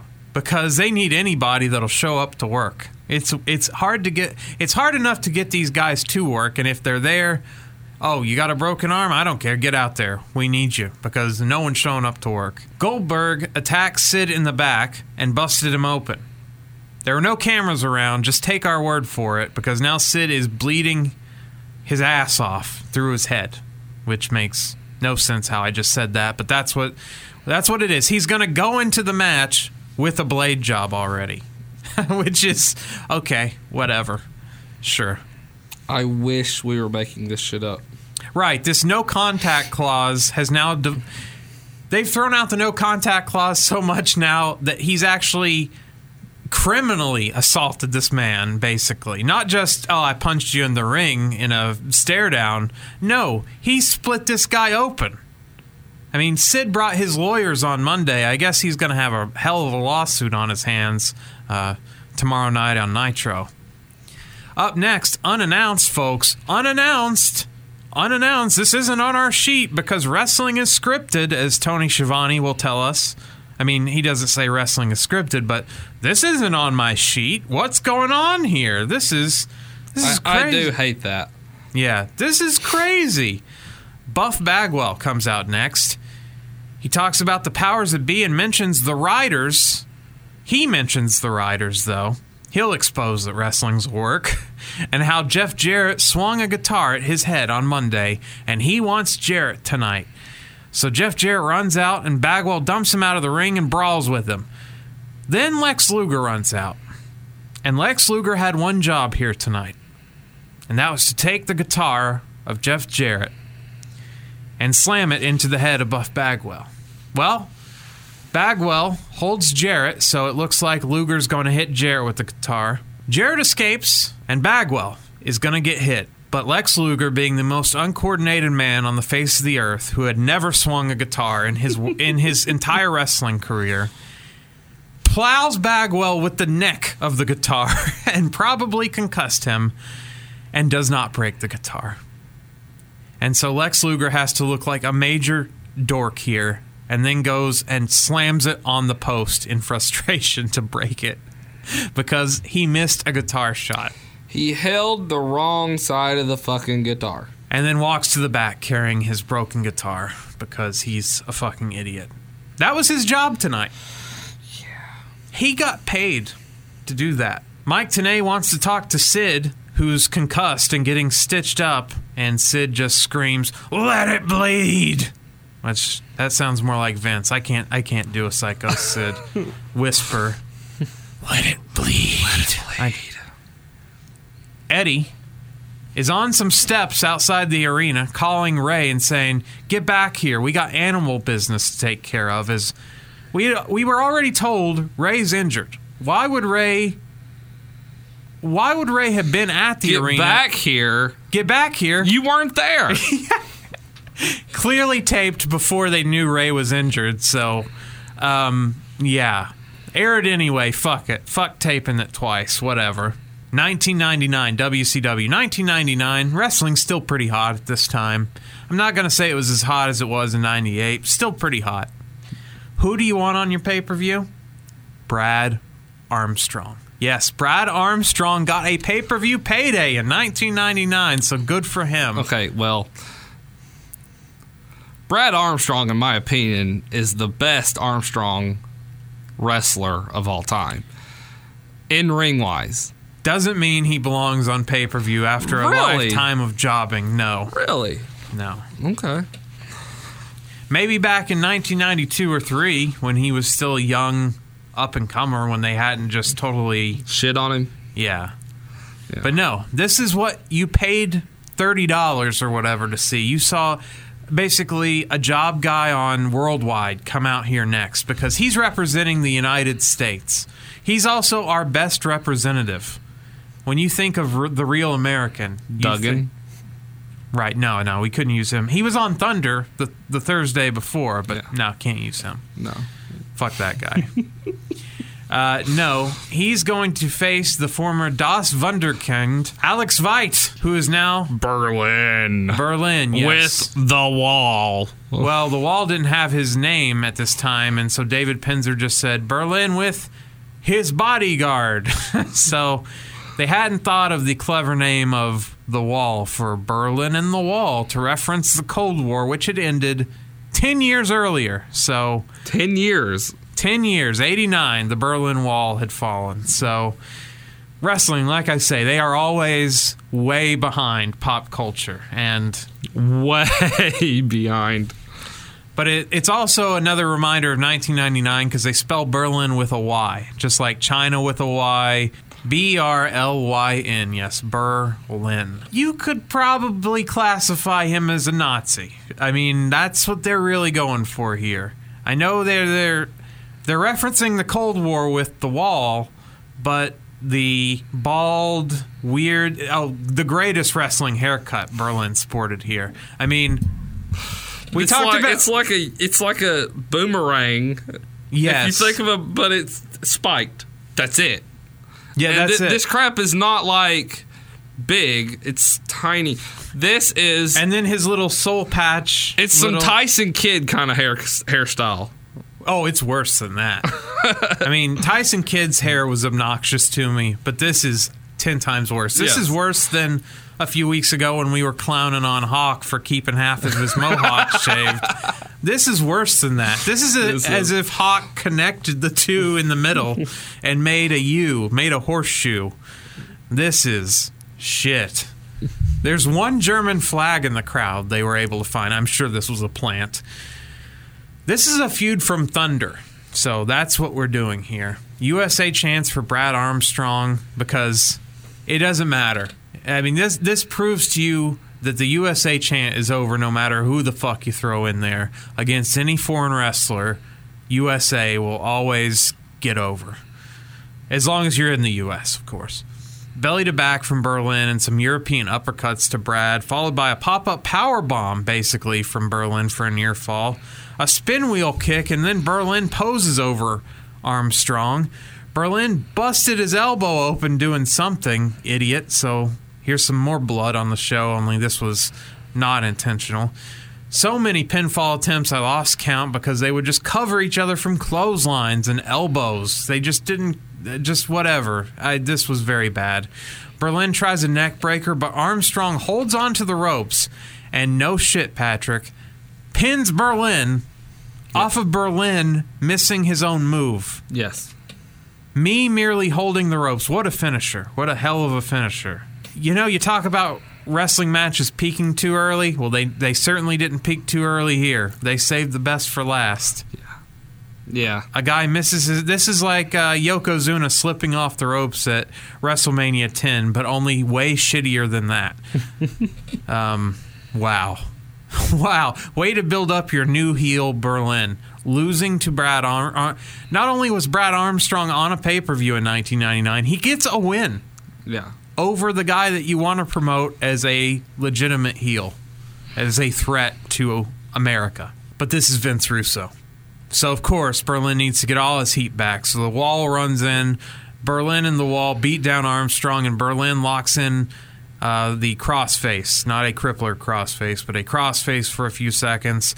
Then Berlin, this is his signature pose here, puts on sunglasses. Oh, yeah. Super cool. I don't know if the movie The Matrix was out yet, but he kind of gives me a Matrix vibe. Did that come out? I thought it came out like 2001. No, it was like 99. Oh, okay. Well, there you go. Yeah, so... Just like The Crow came out, and then we get Sting. It was the second Crow movie that came out around the same time they did the Sting Crow character. It was, I want to say it was Crow City of Angels that came out around the same time they did Sting. But the original Crow movie came out in like 92 or something. Oh, I didn't realize it was that old.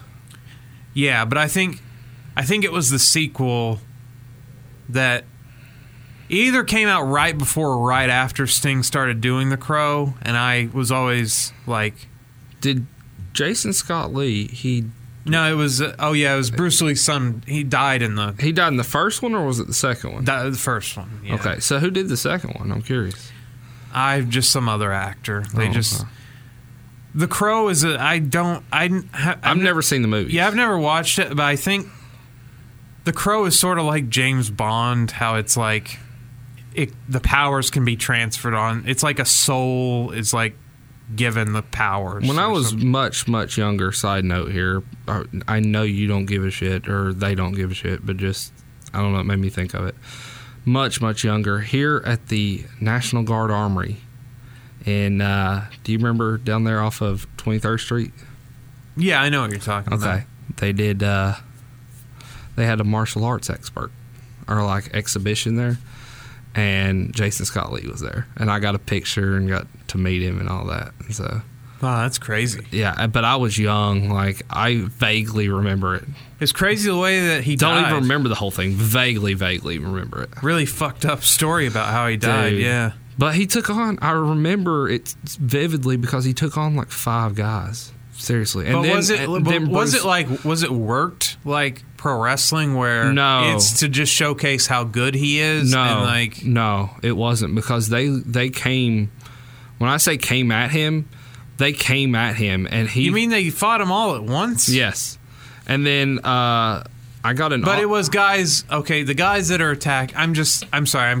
I hate to go off the rails here. For a second. You're not. So the 5 guys that are coming at him. They're not martial arts experts. They're just guys like us that are attacking him, and so he can just... They're like karate, but they're not...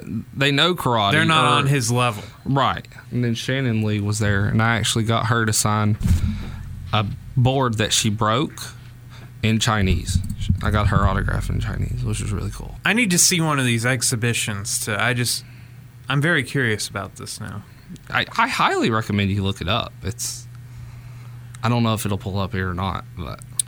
Mike Tenay is with Ric Flair, who still has a crowbar, a different one, I think, than the one he used earlier.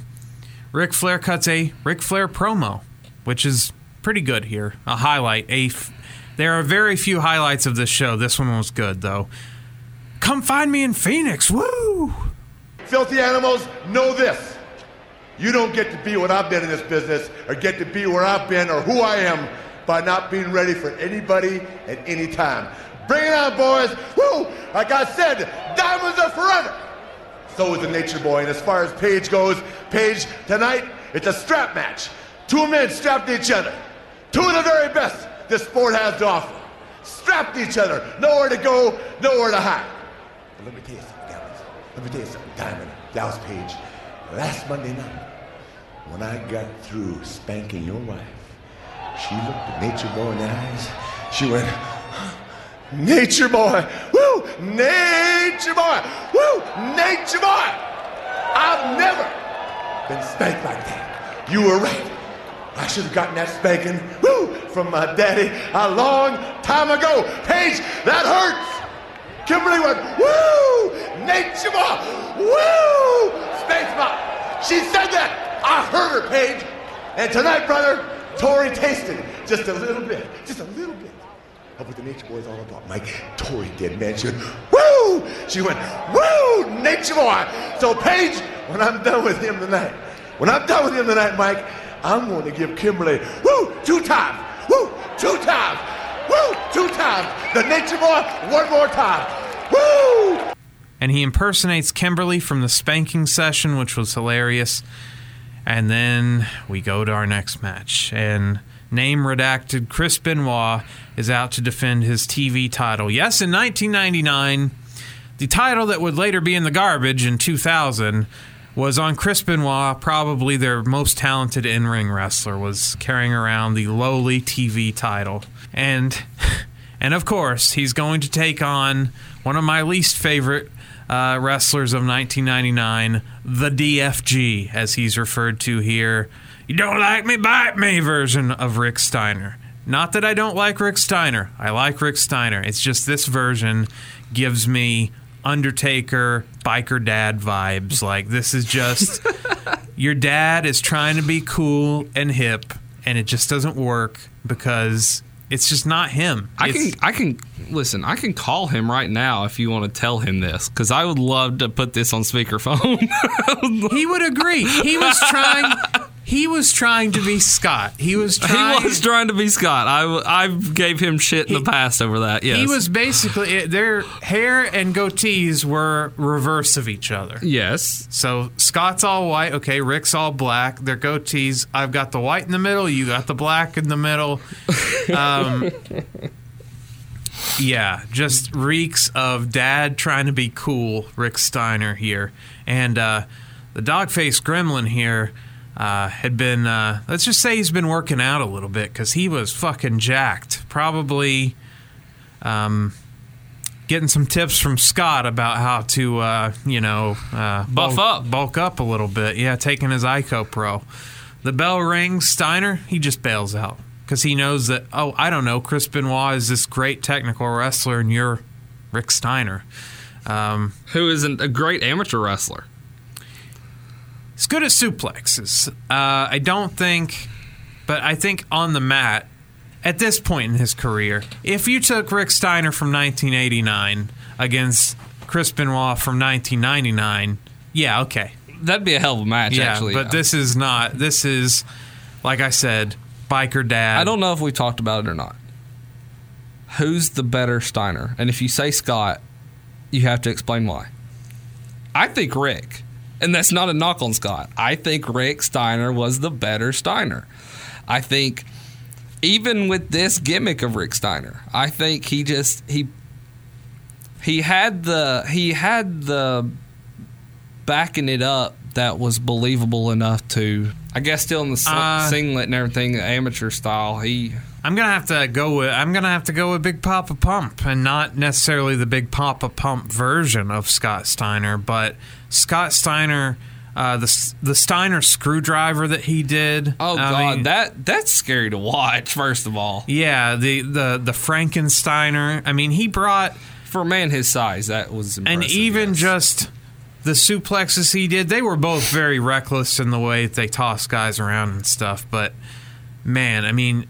See, the Rick Steiner, that clothesline he used to throw was brutal. Yeah, Scott was just so much faster, though, and unfortunately he lacked in the microphone department that Rick was better at until this time. Now, this era, Scott starts to supersede Rick here as far as that goes, but then regresses back. I mean, we all know Scott Steiner's mic skills are my favorite in the world. So. That is why I bring it up, because we, on this podcast, hold the Steiners at such a high prestige, but we shit on them on certain times for the things that they do, but we still love them greatly.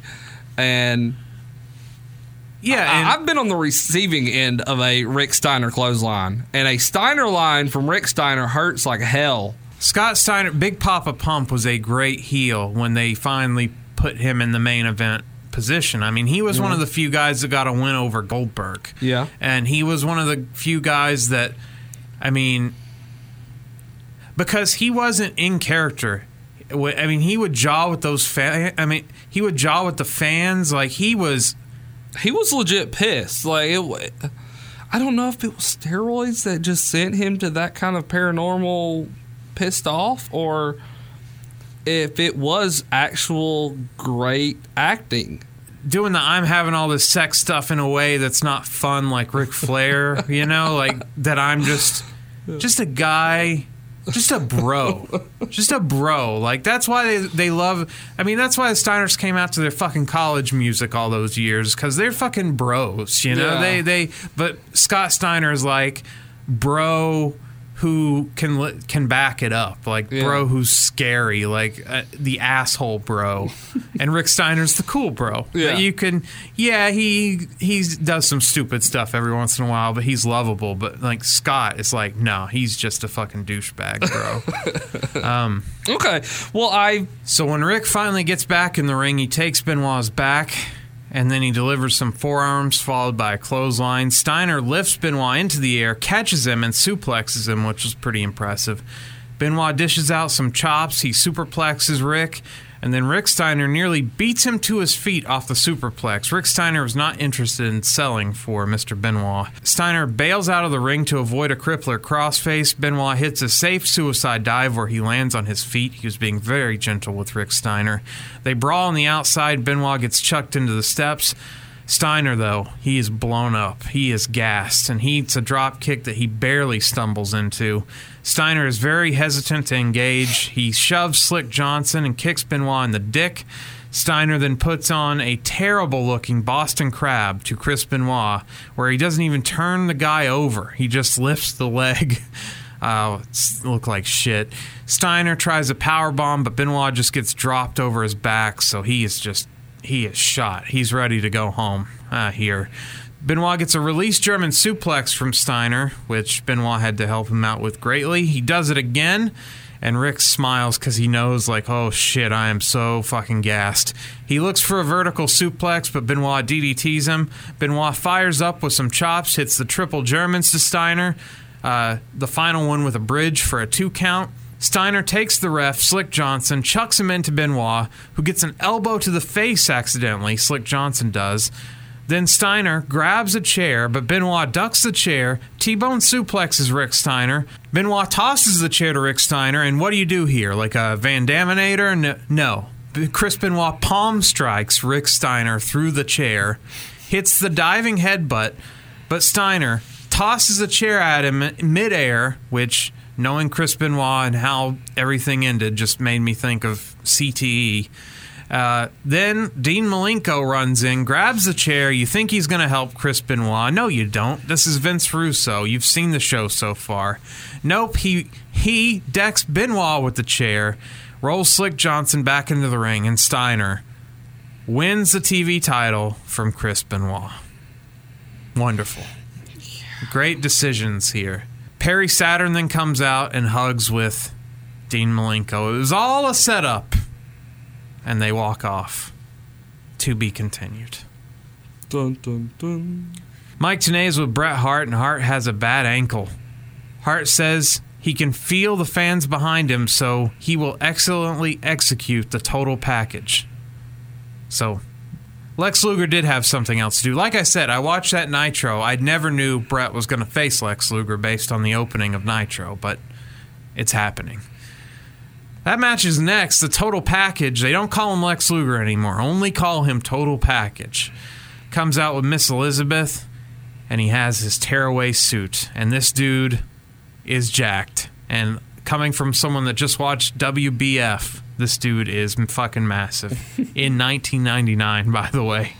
Not 1989. This is why he is skin and bones today. Yes. Just being real. This is why he's living with his mom in Buffalo. Well, does he really? Yeah, I saw an interview with him from either last year or the year before.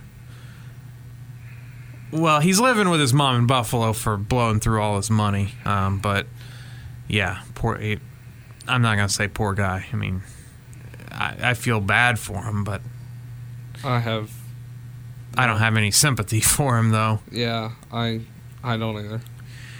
Luger ran in and interfered on Bret Hart and Sting's match on Nitro and hit Hart with a bat to the leg, so he cost Bret Hart the title on Nitro. Bret comes out in his Calgary Hitman jersey and goes right after Luger. He takes Luger out of the ring, rams him into the steps, the announcer's table, and the guardrail. Bret headbutts Luger in the midsection when they return to the ring, so he's wrestling like a heel. Bret just batters Luger in the corner. Bret then throws Luger out of the ring again. Brett catches Liz trying to throw a punch and grabs her hand. Brett's not going to hit a lady. Luger can't capitalize, though, and Brett continues to batter Luger. Lex thumbs Brett in the eye to slow him down when they get to the ring. Luger drops some elbows, but Brett goes right back to work. Russian leg sweep for a 2 count. Brett hits second rope elbow for another 2 count. Sharpshooter attempt, but Luger thumbs him in the eye again. I don't know if Lex could cross his legs for the sharpshooter, by the way. Luger and Brett do their Royal Rumble 94 spot where they both go over the top rope together, which was definitely a Vince Russo insistence because he loves... That's what we're going to do, bro. That shit. Yo, bro, you know that stuff you did back in 94? You'll really like that shit, bro. Do that in the middle of the match. Thanks, guys. Brett sells his leg now, and Luger works it over the middle rope. The most shocking thing of the night. If they were out for shock value... I think this might be near the top of the list for things that I saw in this pay-per-view. Lex Luger applies a single crab to Bret Hart's bad leg. Submission expert Bret Hart, who has faced people like Kurt Hennig in the past, or Steve Austin, or good technical wrestlers, Shawn Michaels, Ric Flair. So Bret Hart, who has beaten all these guys... Excellence of execution. He's in a single crab. The guy that never gives up taps out to Lex Luger's single crab. Lex Luger made Bret Hart tap out. This is a tragedy. This is a crime against all of pro wrestling. This is a big fuck you to anybody who's ever watched any pro wrestling up until this point in 1999. If you were a Bret Hart fan, if you were a wrestling fan, if you were a WCW fan, you were probably screaming at the TV at this point, if you weren't already earlier, and wondering, what the fuck did I just order? What the fuck is going on here? This shit sucks. So there you go. Lex Luger, submission expert. Not even with the torture rack. You can justify it maybe with the torture rack. But even then, it's going to be hard for me to buy that Bret Hart taps out to Lex Luger, okay? Under any circumstance. But a single crab, that's what they went with. I think you pretty much said it all. I was pissed. Straight up, be honest, I was pissed. The crowd boos this, and I can't believe it either. Lex walks to the back with Liz as he celebrates. Today's backstage with Goldberg. Goldberg points to Sid's blood on his hands and chest or whatever. He's got Sid's blood on him, on his shirt maybe. I forget. And he says he's going to decapitate Sid later tonight. Now this would be a Vince Russo first, a decapitation match. They really are up in the ante here. Someone's going to lose their head later tonight. Up next is the infamous Medusa WCW cologne moment. So they actually had a WCW cologne. They did. That was sold. And so I guess Turner said, hey, can you guys promote this on the show? And Vince Russo didn't want to do it. So he decided to bury his own product.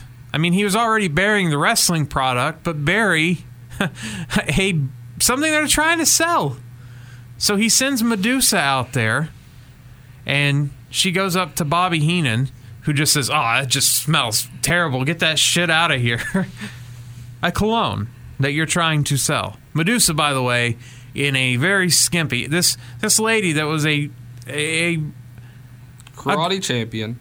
A groundbreaking pro wrestler in American wrestling, yes. Who's actually a good wrestler, is now a diva, basically. She's... in a thong. She's still rocking America shit. She's still staying true to that part of her character. It's a string bikini, highly on the string part, I guess is the best way to put it. Yes, with her massive breast implants here. Yes. She looks completely different than she does today, or she did before, like in WWF, or when she threw the title in the garbage. We talk about all those people signing contracts and getting benched. This was what happened to Medusa in WCW. It was like, come in here, throw the title in the garbage, and then basically we'll bench you for all these years. And then Russo comes in and says, Vince Russo just sexualizes every woman he can find. So, of course, Medusa, get in here and show your tits. Okay. So, Bobby just buries it. I'll include the segment here because it's very funny. And a little treat for you here, as she has in her right hand, I understand, a bottle of the brand new WCW Nitro Cologne. You ever smell that cologne? Yes, I have. Boy, that stinks. And it's horrible. And she's going to come out here and... Why would she be... That stuff is brutal. It smells like a rest stop on the highway. Now, did you know that? Yeah, it smells kind of like liquid kitty litter. And she's going to come out here and model the cologne for us. Wow, she better be careful. There'll be some cats following her around here. There she comes. Hours to be. You know, that cologne smells like the men's room at the Newark Airport.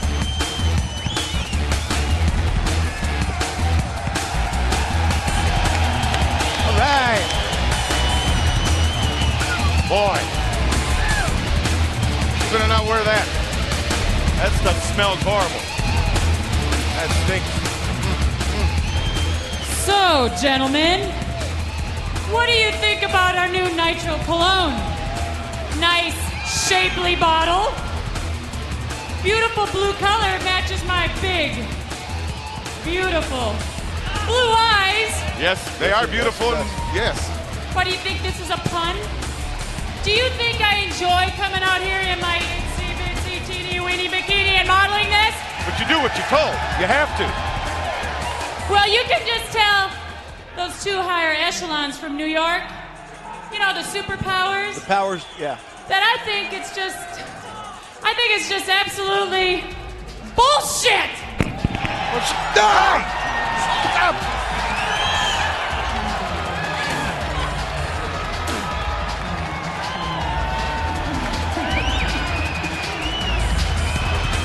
Brain, you're right. You stink, man. Woo. Oh, I got it in my eyes. Oh, Wendy, somebody give him a towel. You okay? No, I'm not okay. Woo. You heard what she said? She thought it is? That's what it smells like. A bowl wouldn't even have. It smells like manure. Oh, I love my job. And then Medusa dumps the cologne on Bobby Heenan. A promo video plays for the Sting-Hogan title match.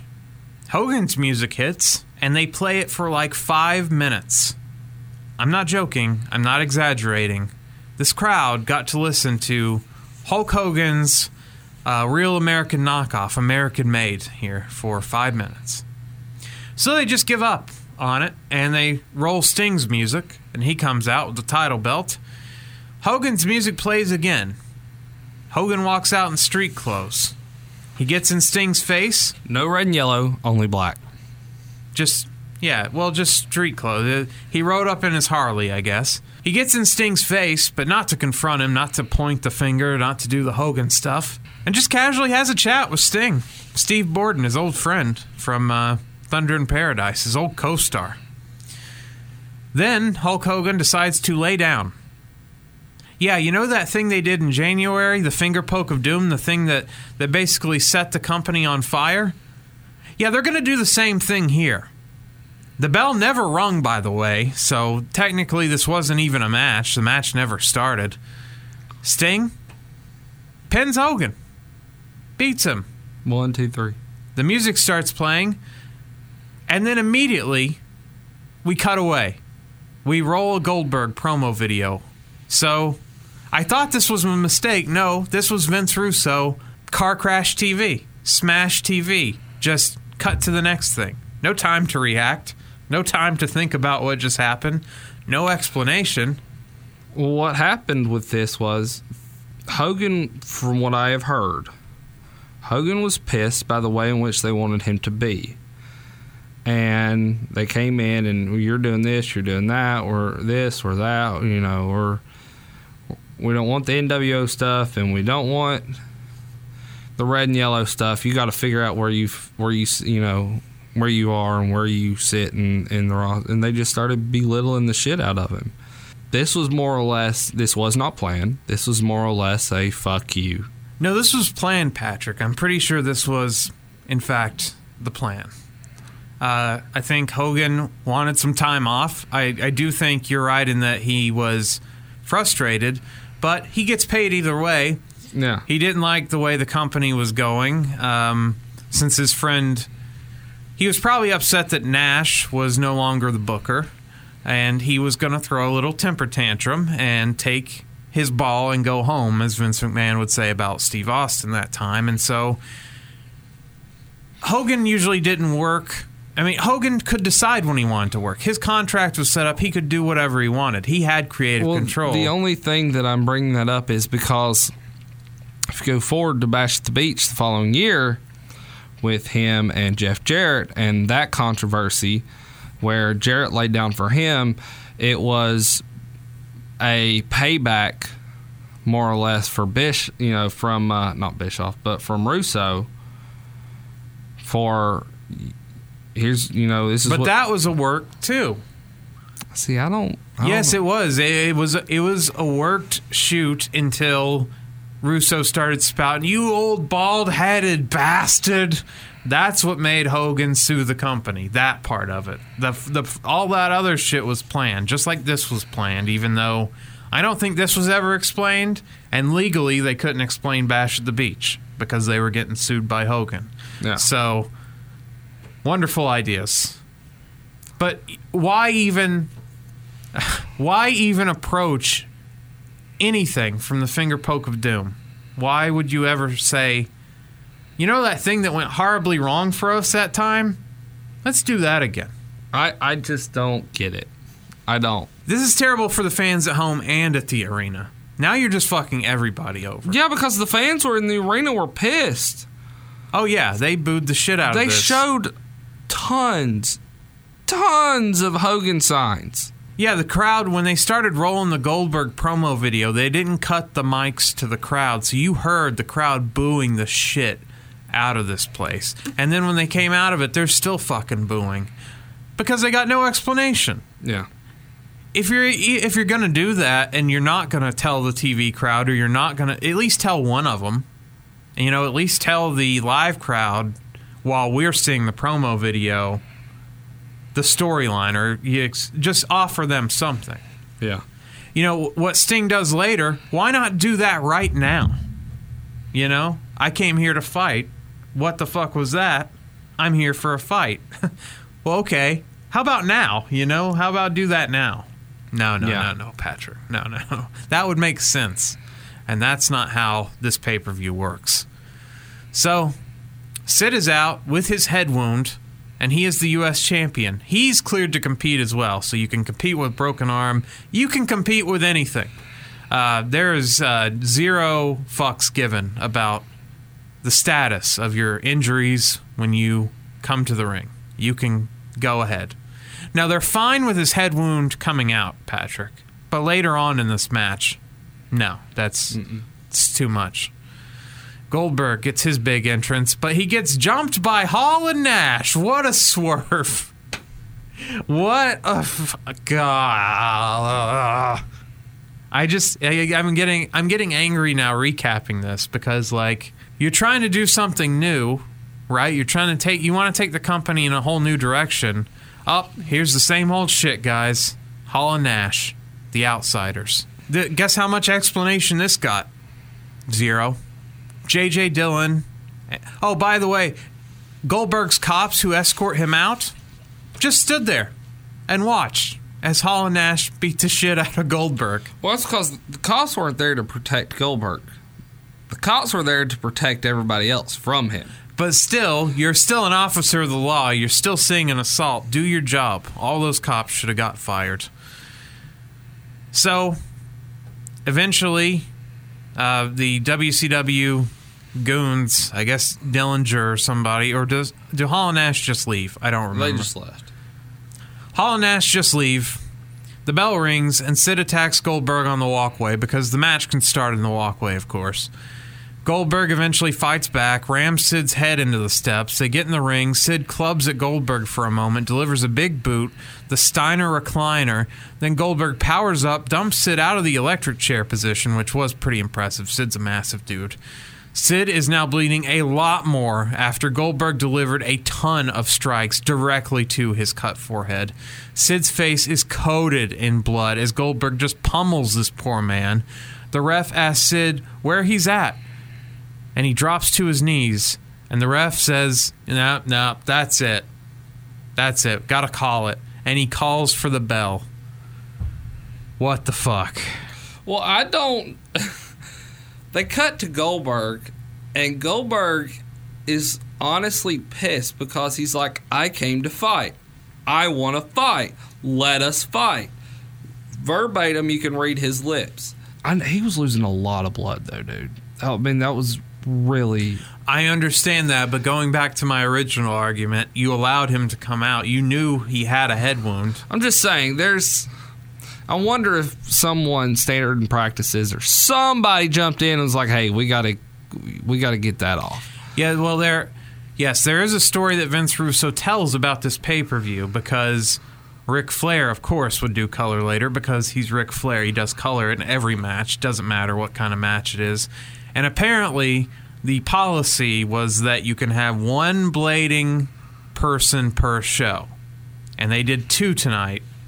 And that pissed standards and practices off, and that's what Vince Russo blames for them being on his ass for the rest of his time in WCW, is that he did a big no-no here. He had 2 people had to do color, and he didn't know that. So, but you can make fun of Bell's palsy, but you can't have 2 people bleed. So, actually 3, including Berlin, so you actually had 3 people here. So, you know what this match also needed? The DFG, baby. The dog-faced gremlin comes out to fire up Sid, to fight Goldberg some more. So you think that the match is going to continue. You think the match is going to restart because the referee is seemingly, I forget who it was in this match, if it was like Mickey J or somebody.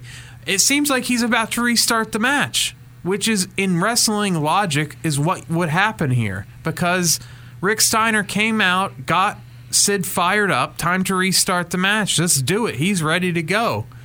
But then David Penzer just announces Goldberg the winner. But I'm not sure if he's the U.S. champion or not. I guess it doesn't really matter. I think he is. Yeah, he gets the title. Oh, okay.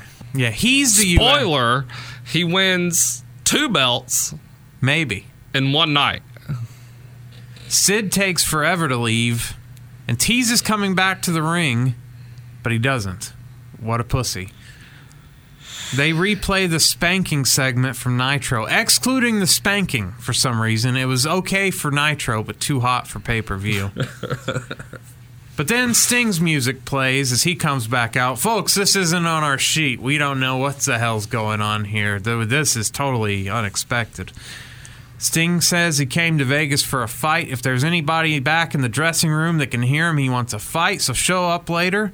I did not come to Las Vegas for a night off.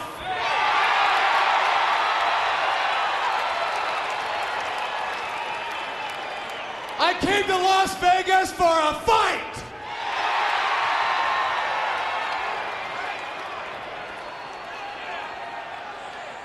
So what I'm saying is if there's anybody, and I mean anybody, back in the dressing room area right now that can hear what the Stinger is saying, I'm saying I came to Vegas for a fight.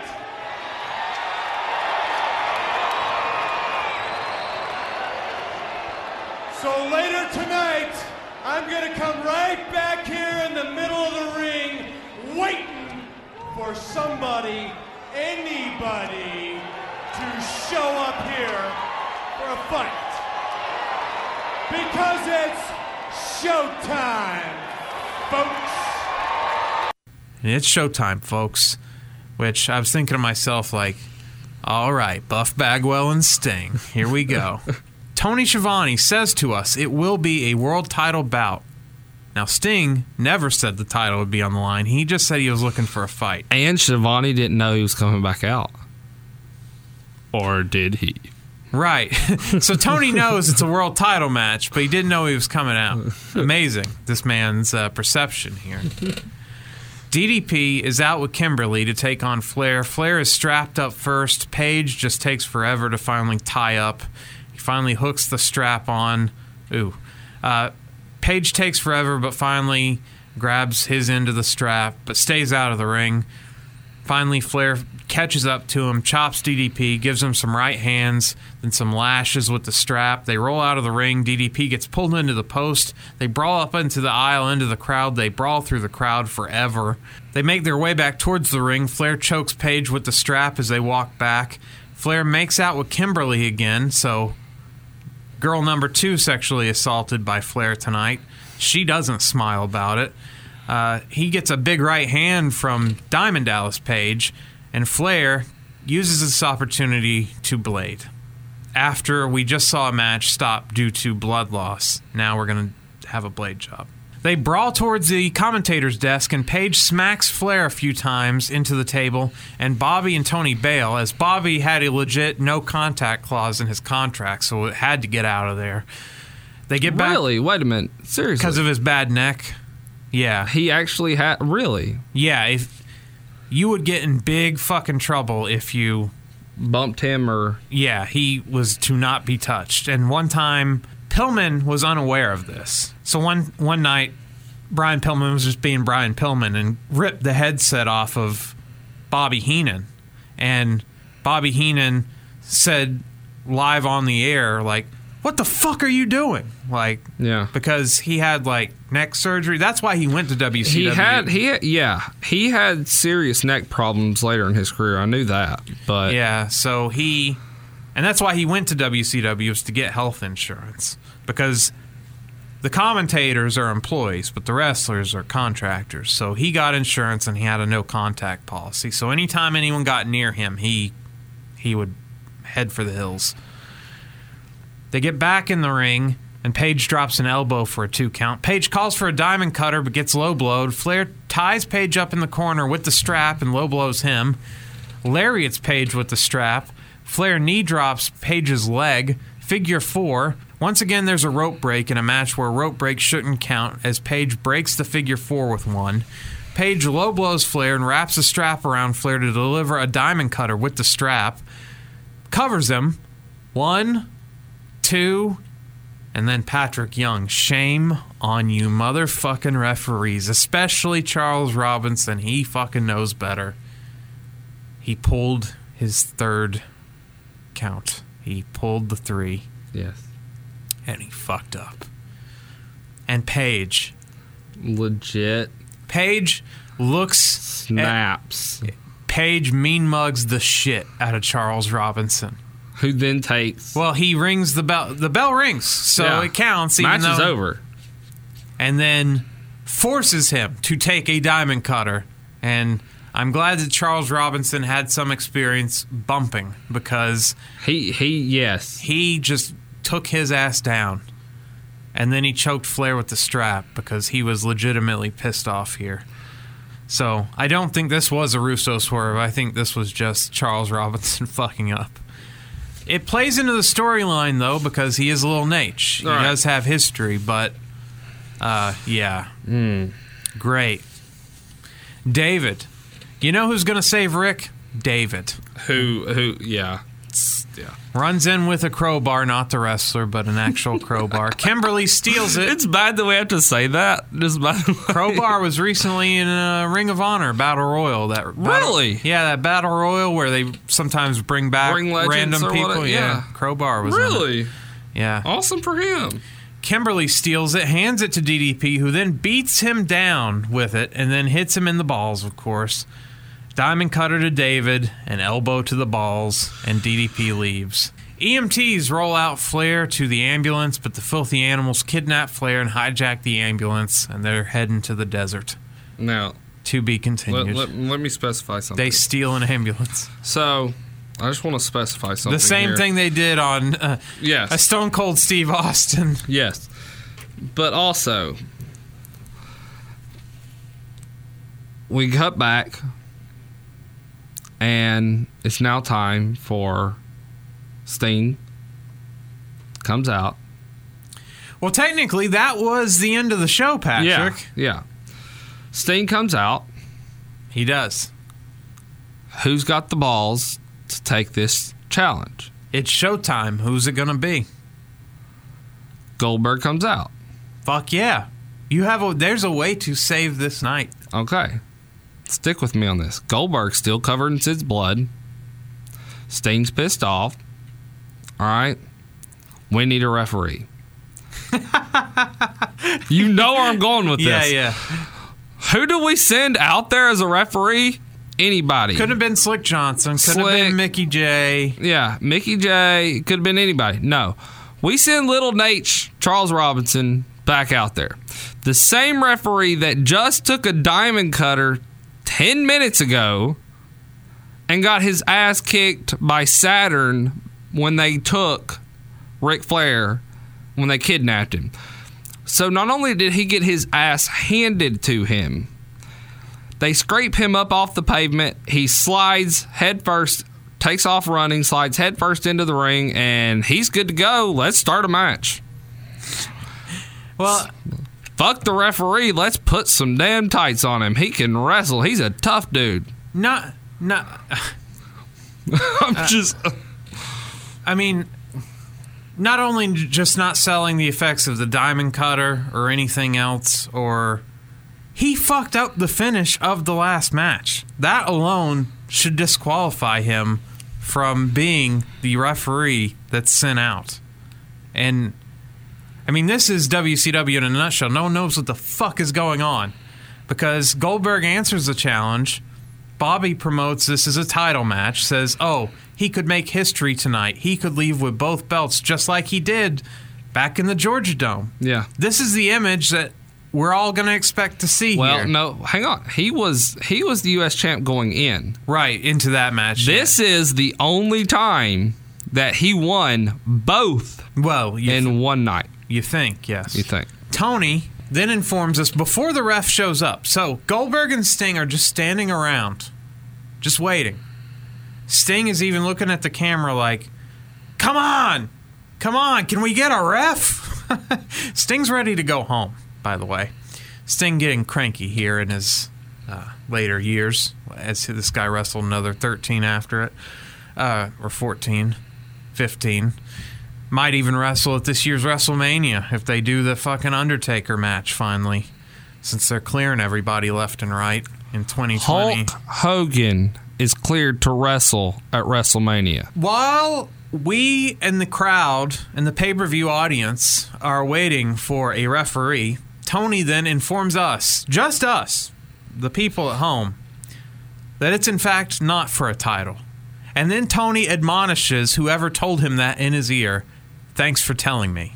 The unmistakable music of Goldberg, the new United States Heavyweight Champion. Just a few short minutes ago, this man had the toughest fight I'm guaranteeing his life with Sid Vicious. Whether it be on the football field or in the ring. Capture the United States Championship, and now the opportunity to hold both belts at the same time, the World Championship and the United States Championship. Can he do it? Can that man do it? Only time will tell. Fans, it is a bonus like you've never seen here at Halloween Havoc. Sting and Goldberg, World Heavyweight title. It's for no title. like you just made me, this company, everybody, look like a fucking fool. But it'll only get worse from here, Tony, so don't get too upset now. It all turns out good for Tony in the end. AEW came calling. Listen, I love 21 Tony. years later. I love Tony, but whoever the fuck told him to get his ears pierced needs to be shot. Someone throw that one out there, too. It's a cool look. It's just like the DFG, man. It's dad trying to be cool. Charles Robinson then comes back in to ref this match. This would be an important part of this match because this is how they get out of it on Nitro. Goldberg gets knocked out of the ring. Wow, Sting. Man, taking it to Goldberg. This is unbelievable. But then Sting gets slammed into the commentary table, then the guardrail. They get back in the ring. Sting hits a splash to a downed Goldberg. Sting then spears Goldberg. Amazing. But Goldberg just stands right back up and roundhouses Sting in the corner. Goldberg misses a spear, hits the post. Stinger splash 1 time, 2 times, 3 times, and Goldberg crumbles. Maybe Sting is going to pull off the impossible here and beat the relatively unbeaten Goldberg. Sting whips Goldberg to the ropes. Goldberg leapfrogs Sting, which would be a clue to me to immediately move out of the way because Goldberg has regained his composure. If I was Sting, I would move out of the way after the leapfrog, but Sting stays in there. He says, you know what, I'm going to stand here. I'm going to see what happens next. Takes the spear, takes the jackhammer. 1, 2, 3, and the crowd is under the impression that we have a brand new champion because Charles Robinson hands Bill Goldberg the WCW World title.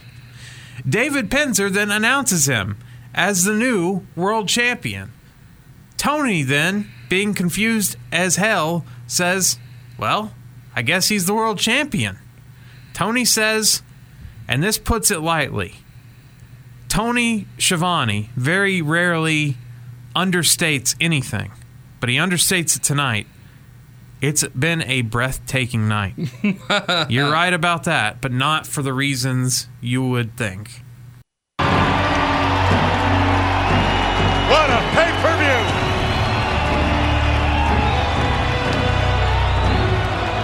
Ladies and gentlemen, the winner and new heavyweight champion of the world, Goldberg!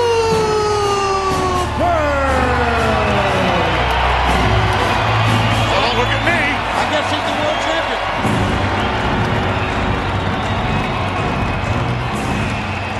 See, the first word you got maybe was different when Charles Robinson came. I don't know. And he's also the United States heavyweight champion as well. Talk about winning in Vegas. This man has beaten all the odds.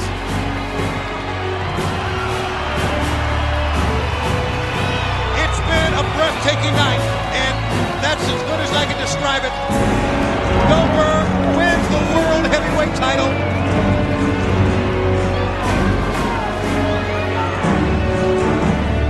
After winning the U.S. heavyweight title. All in one night. All in one night. And after having the toughest fight of his life with Sid Vicious. It's a history-making night. Sting said, I want to fight. He got one. One we will never, ever forget, and neither will you. It's like that old saying, you might get what you asked for. Let's do a lot of unanswered questions. What's going on? All right, man, that was 1, 2, 3, Sting. I can't do it, but man, he got you, man. He took you. He spent you. He took you up and over. He got you, baby. Ready up and over.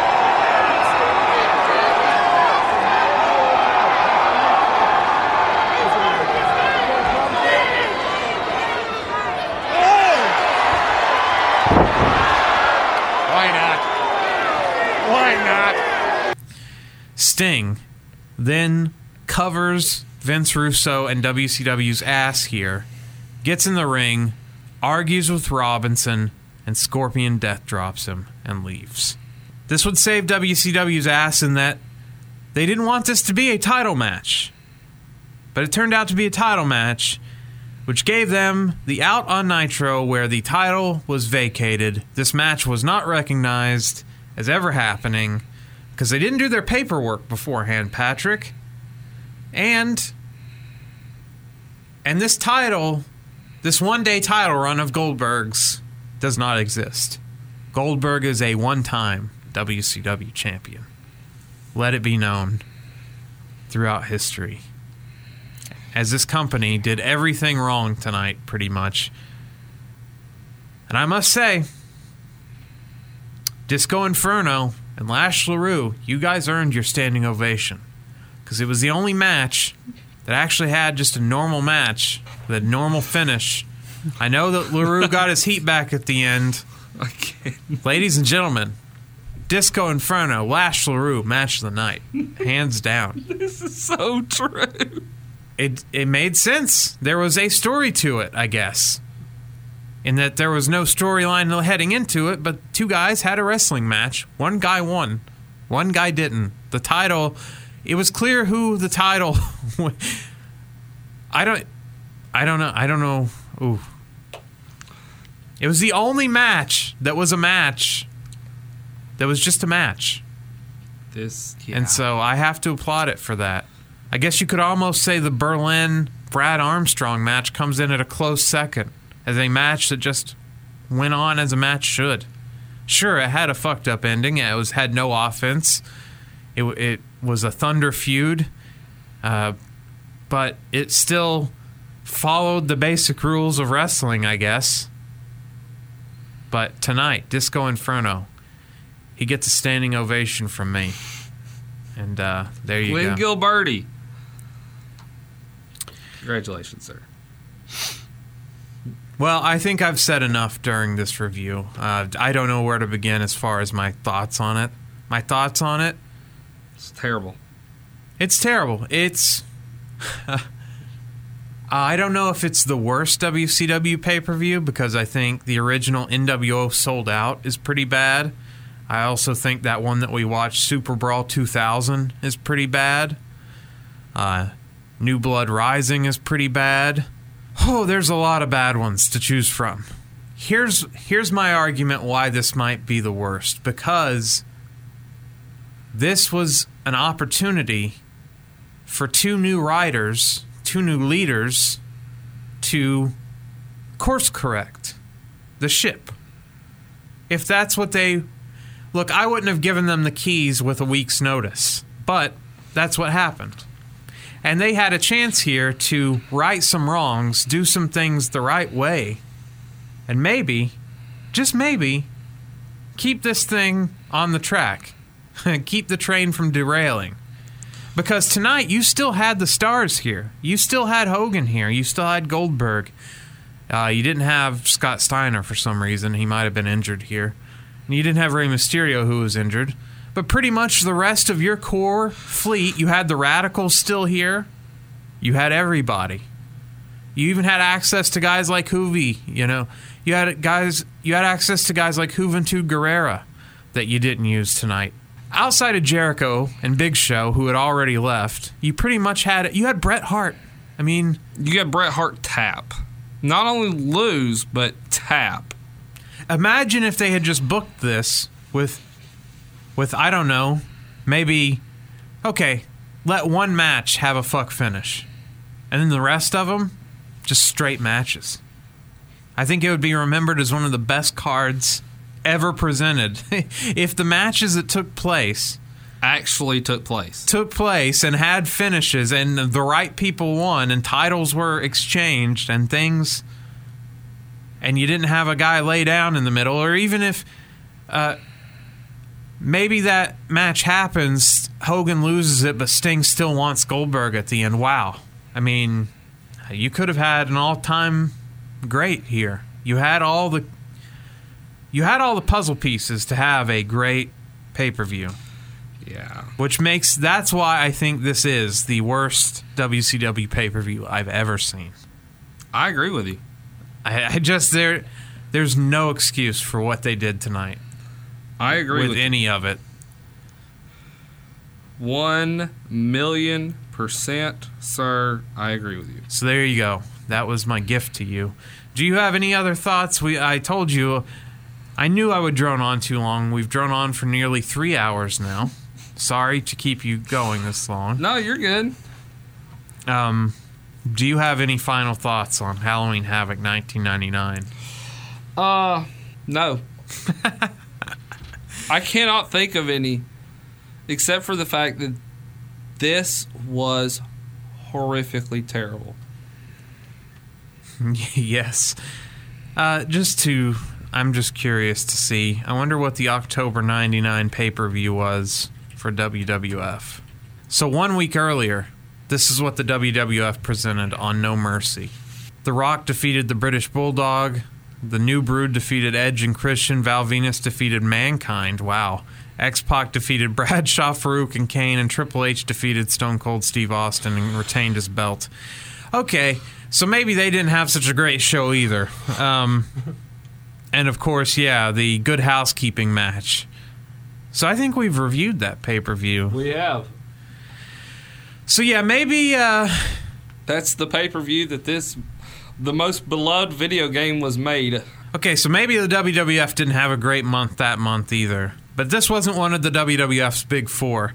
So just... Oh, they had a better fucking pay-per-view than what we just got. Oh, anything is a better pay-per-view. On our rating scale, of Hornswoggle to Giant Gonzalez, I think this one's pretty easy. I'm not even giving it a Hornswoggle. This is bad. Yeah, I'm just going to give this a 0. Yeah. This is vacant. Yeah. This is a vacancy. Yes. This was horrifically horrible. And we spent 3 hours of our lives not only watching it, but now reviewing it. We've spent 6 hours on this, which is more thought than they put into it. Oh, that's for damn sure. It's so bad it kind of deserved the 6 hours of bullshit and criticism it needed. Let's put it that way. All right, Patrick. Sorry to put you through that. It's your pick this week. Where are we going? So I feeling a little, nostalgic, feeling a little history-based with the whole cage match Wednesday night on Dynamite being there on the historic grounds of the Omni, even though it's not standing anymore. It's still Hollow Wrestling Ground. Just a little nostalgic. You put a meme on the on our Twitter page that was Lou Thesz and Gorgeous George. No, Buddy Rogers. Nature Boy Buddy Rogers. I say that to say this. That meme got me thinking. I have watched this match quite a few times. I love this match for what it is. It is a one-match review. We are going to cover. It is in the Hidden Gem section. It is right at about 45 minutes long. Legendary Battle Royal ensues at the Meadowlands. You ask why one match? Because this is probably the last televised match that you will ever, or tape-wise match that you will ever get of the likes of former NWA champion Lou Thesz, Bobo Brazil, Killer Kowalski, and the list goes on and on. And so we're going to review this one match and have a conversation, perhaps, because I need an upbeat on how important wrestling is and how bad WCW just shit on it. And so I need to go back to its roots. And so that's what we're going to do. We're going to watch this one match, and we're just going to have a conversation about our opinions, facts of where wrestling came from in the early 1800s, of how it transformed into wrestling, to the very first title win, to someone being crowned a champion, to just history based of the golden age of wrestling from the beginning. Just a sit-down study class of something that I think is missed by so many others in today's wrestling fan society. And it's, if you don't know it, you lose it.